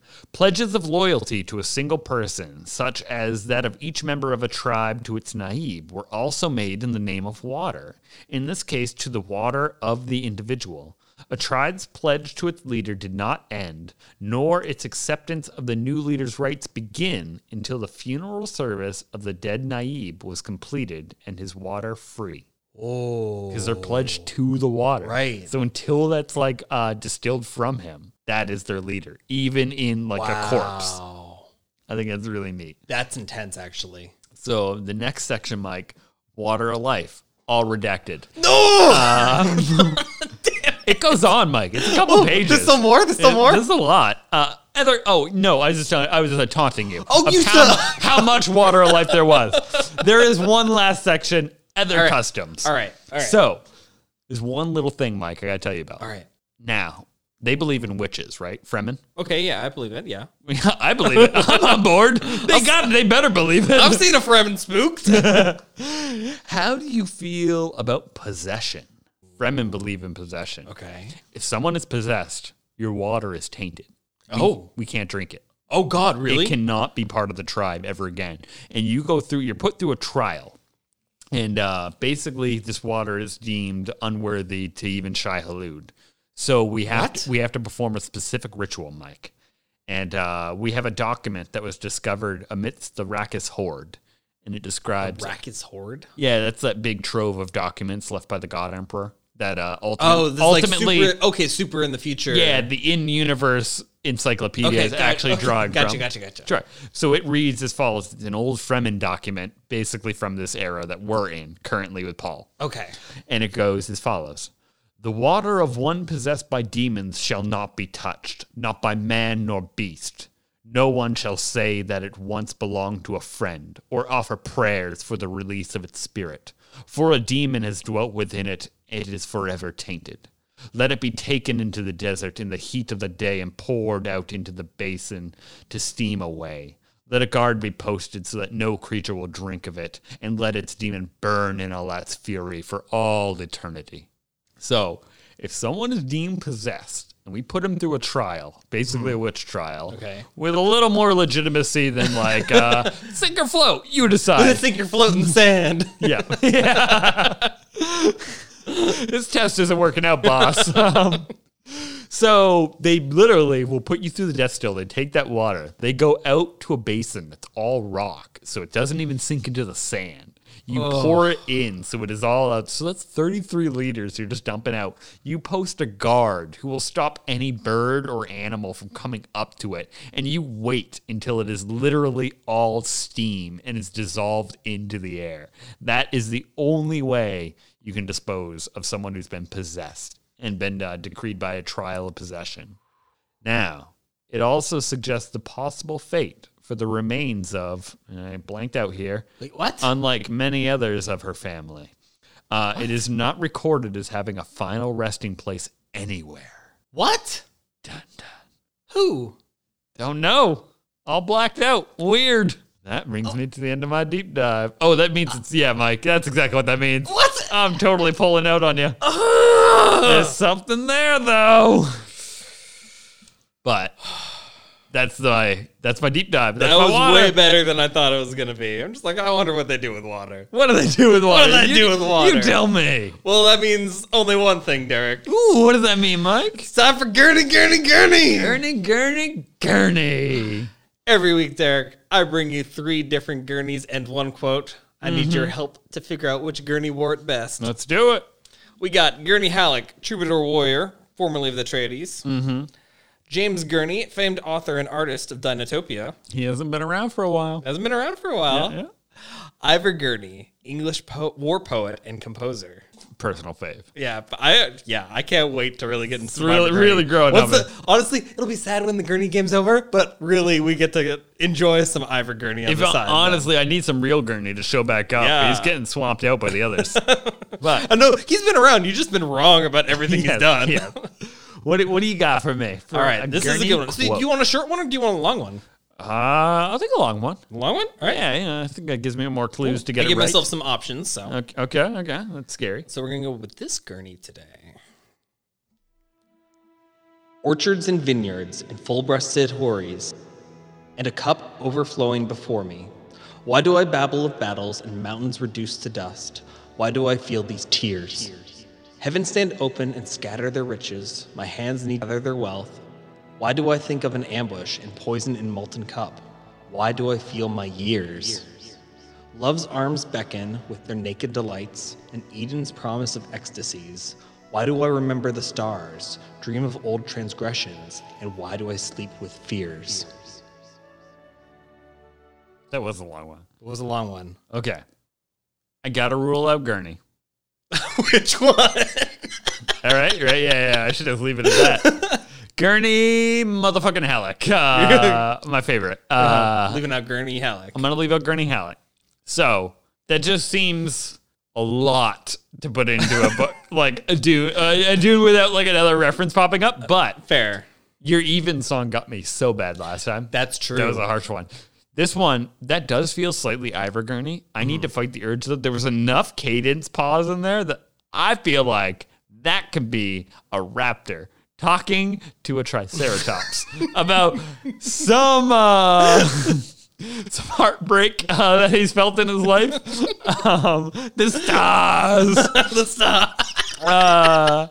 That's what I'm going with. So I want to lock into James Gurney. I don't know why, but I just really envisioned a dinosaur talking. Trust in your gut. Yeah.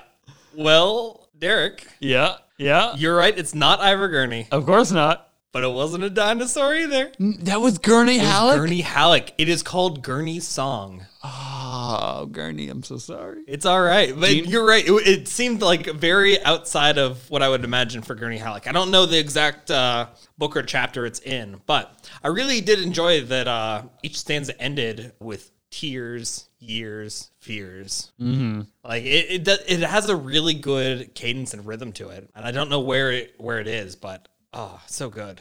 I think the hint that would have been there would be, why do I remember the stars, dream of old transgressions? Mm-hmm. That's what I would have clicked for Gurney Halleck, maybe. But, okay. Why do I babble of battles and mountains reduced to dust? I don't know. Just super good. Very good. Very, very good. I really like that. It was a really good one. Oh, Gurney Halleck. Good for you. I like when Gurney Halleck gets me. That gives me something to look forward to and do. Yeah, I also didn't know what Ories meant either. What is I it? thought it was a typo when I first read it. Always. I like how that's what we assume. We're like, clearly you guys fucked up, right? Houris means a beautiful young woman, especially of the virgin companions of the faithful in Muslims' paradise. Oh. Yeah. Okay, very cool. So I thought Shit. I do know that word. That was in it's H-O-R-I-E-S, right? H-O-U-R-I-S. Yes.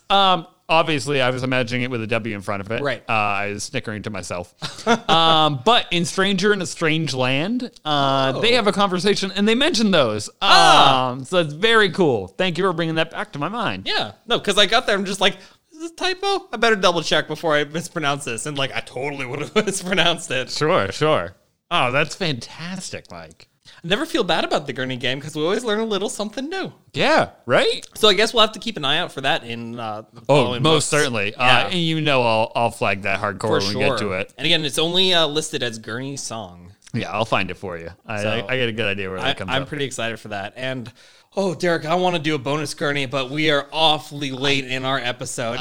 If you wanted to, I was going to stop you. So Rightfully so. And it's a shame we won't get further into our my hint for the Autoritas Chilean Chardonnay, but I will give you 2 hints to stew on until next week. Okay, I can do that. 2 things procured by this Gurney, referred to as the Gurney Bubble. Oh, you gave me advance warning on that? I'm thinking Buckyballs, but keep going. Bucky What's balls. the second one? Gurney Flap. Gurney Flap? Oh, I got nothing. Okay, wait. Whoa. Flappers, Gurney in a skirt doing a little dance. I don't know. Okay. We'll No, see I'll tell next time. There's some champagne celebrations involved. All right. But until next time, I think that's going to be it. Does anyone have a question for us? Do you guys perhaps know a wine we could afford? Let us know. We're at Spice World Pod on Instagram and Twitter. And you guys can always send us a good old distrans at spiceworldpod@gmail.com. And of course, there's our website, spiceworldpod.com. And if you're looking for a way to support the show, come join us at our little sitch over at patreon.com/spiceworldpod. You guys, too, can be a Spice Worlder. Can be a Spice Worlder. That's where you can find our exclusive bonus episodes between two dunes. Something like Ampoliros or the Guild Highliners, or I guess at the time of this going out, we Soon also to have be, Mike. I'm going to take you to Gamont for a trip to Gamont. sexcation with my favorite laundry maiden who's worked for 40 years in the chapter house. She's taking a goddamn vacation, and it's basically going to be like if Rose from the Golden Girls went somewhere. It's going to be great, guys. I'm going to do an old lady voice. Mike's going to do an old lady voice. Oh, God. So you better come listen. What's my little snippet, Derek? My little teaser. Oh, well, Mike, how comfortable are you in Cave of Riches so far? I mean, I just learned the name. I mean, we so. spent 3 chapters here. That's like a month of our time, more or less. Pretty cozy. Let's do a 4th. Fuck it. Are we really? Here we go. Go to the... Oh, God. Fade Ralph's attention. Damn it. Yeah, we're not staying here. Sorry. Okay. Yeah. Fade Ralph's attention went to the bloody scratch on the man's left forearm, followed the arm down to the hand as it pointed to a design drawn in blood on the left hip of the green leotards. A wet shape there. The formalized outline of a hawk. Hawk. Fade Ralpha looked up into the darkly pitted eyes, saw them glaring at him with uncommon alertness. What? Yeah, that's all I got. Okay, so Fade Routha. Definitely, we know that. Fade Yeah. No, not the one. Yeah, different guy. Oh, funny. Fade Routha. Oh my God, is it Thufir? Ooh, who he has that darkly pitted eyes, hasn't he? Yeah, but I mean, I imagine so. No, I don't remember if he said that or not. Maybe he did. Pitted does sound like him, though, right? It does sound Kinda like him. Set in and like tired. Yeah, I mean, he's old, he's tired. But yeah, I totally see him like wearing the Atreides crest and everything. Although in a green leotard on Thufir, I don't know if I mentioned that. No, Never said he wasn't wearing them. that's true. That's true. You don't know that everyone hasn't been wearing leotards this whole time. It's space, Mike. Space. I love that. That's really good though. I don't- can't wait. We haven't heard from Fade in like 30 chapters. We haven't heard from a lot of people in a lot of chapters. That's gonna be good. And I think all of this is just going to have to be left up to mystery until next week, Mike. And until then, the spice must flow.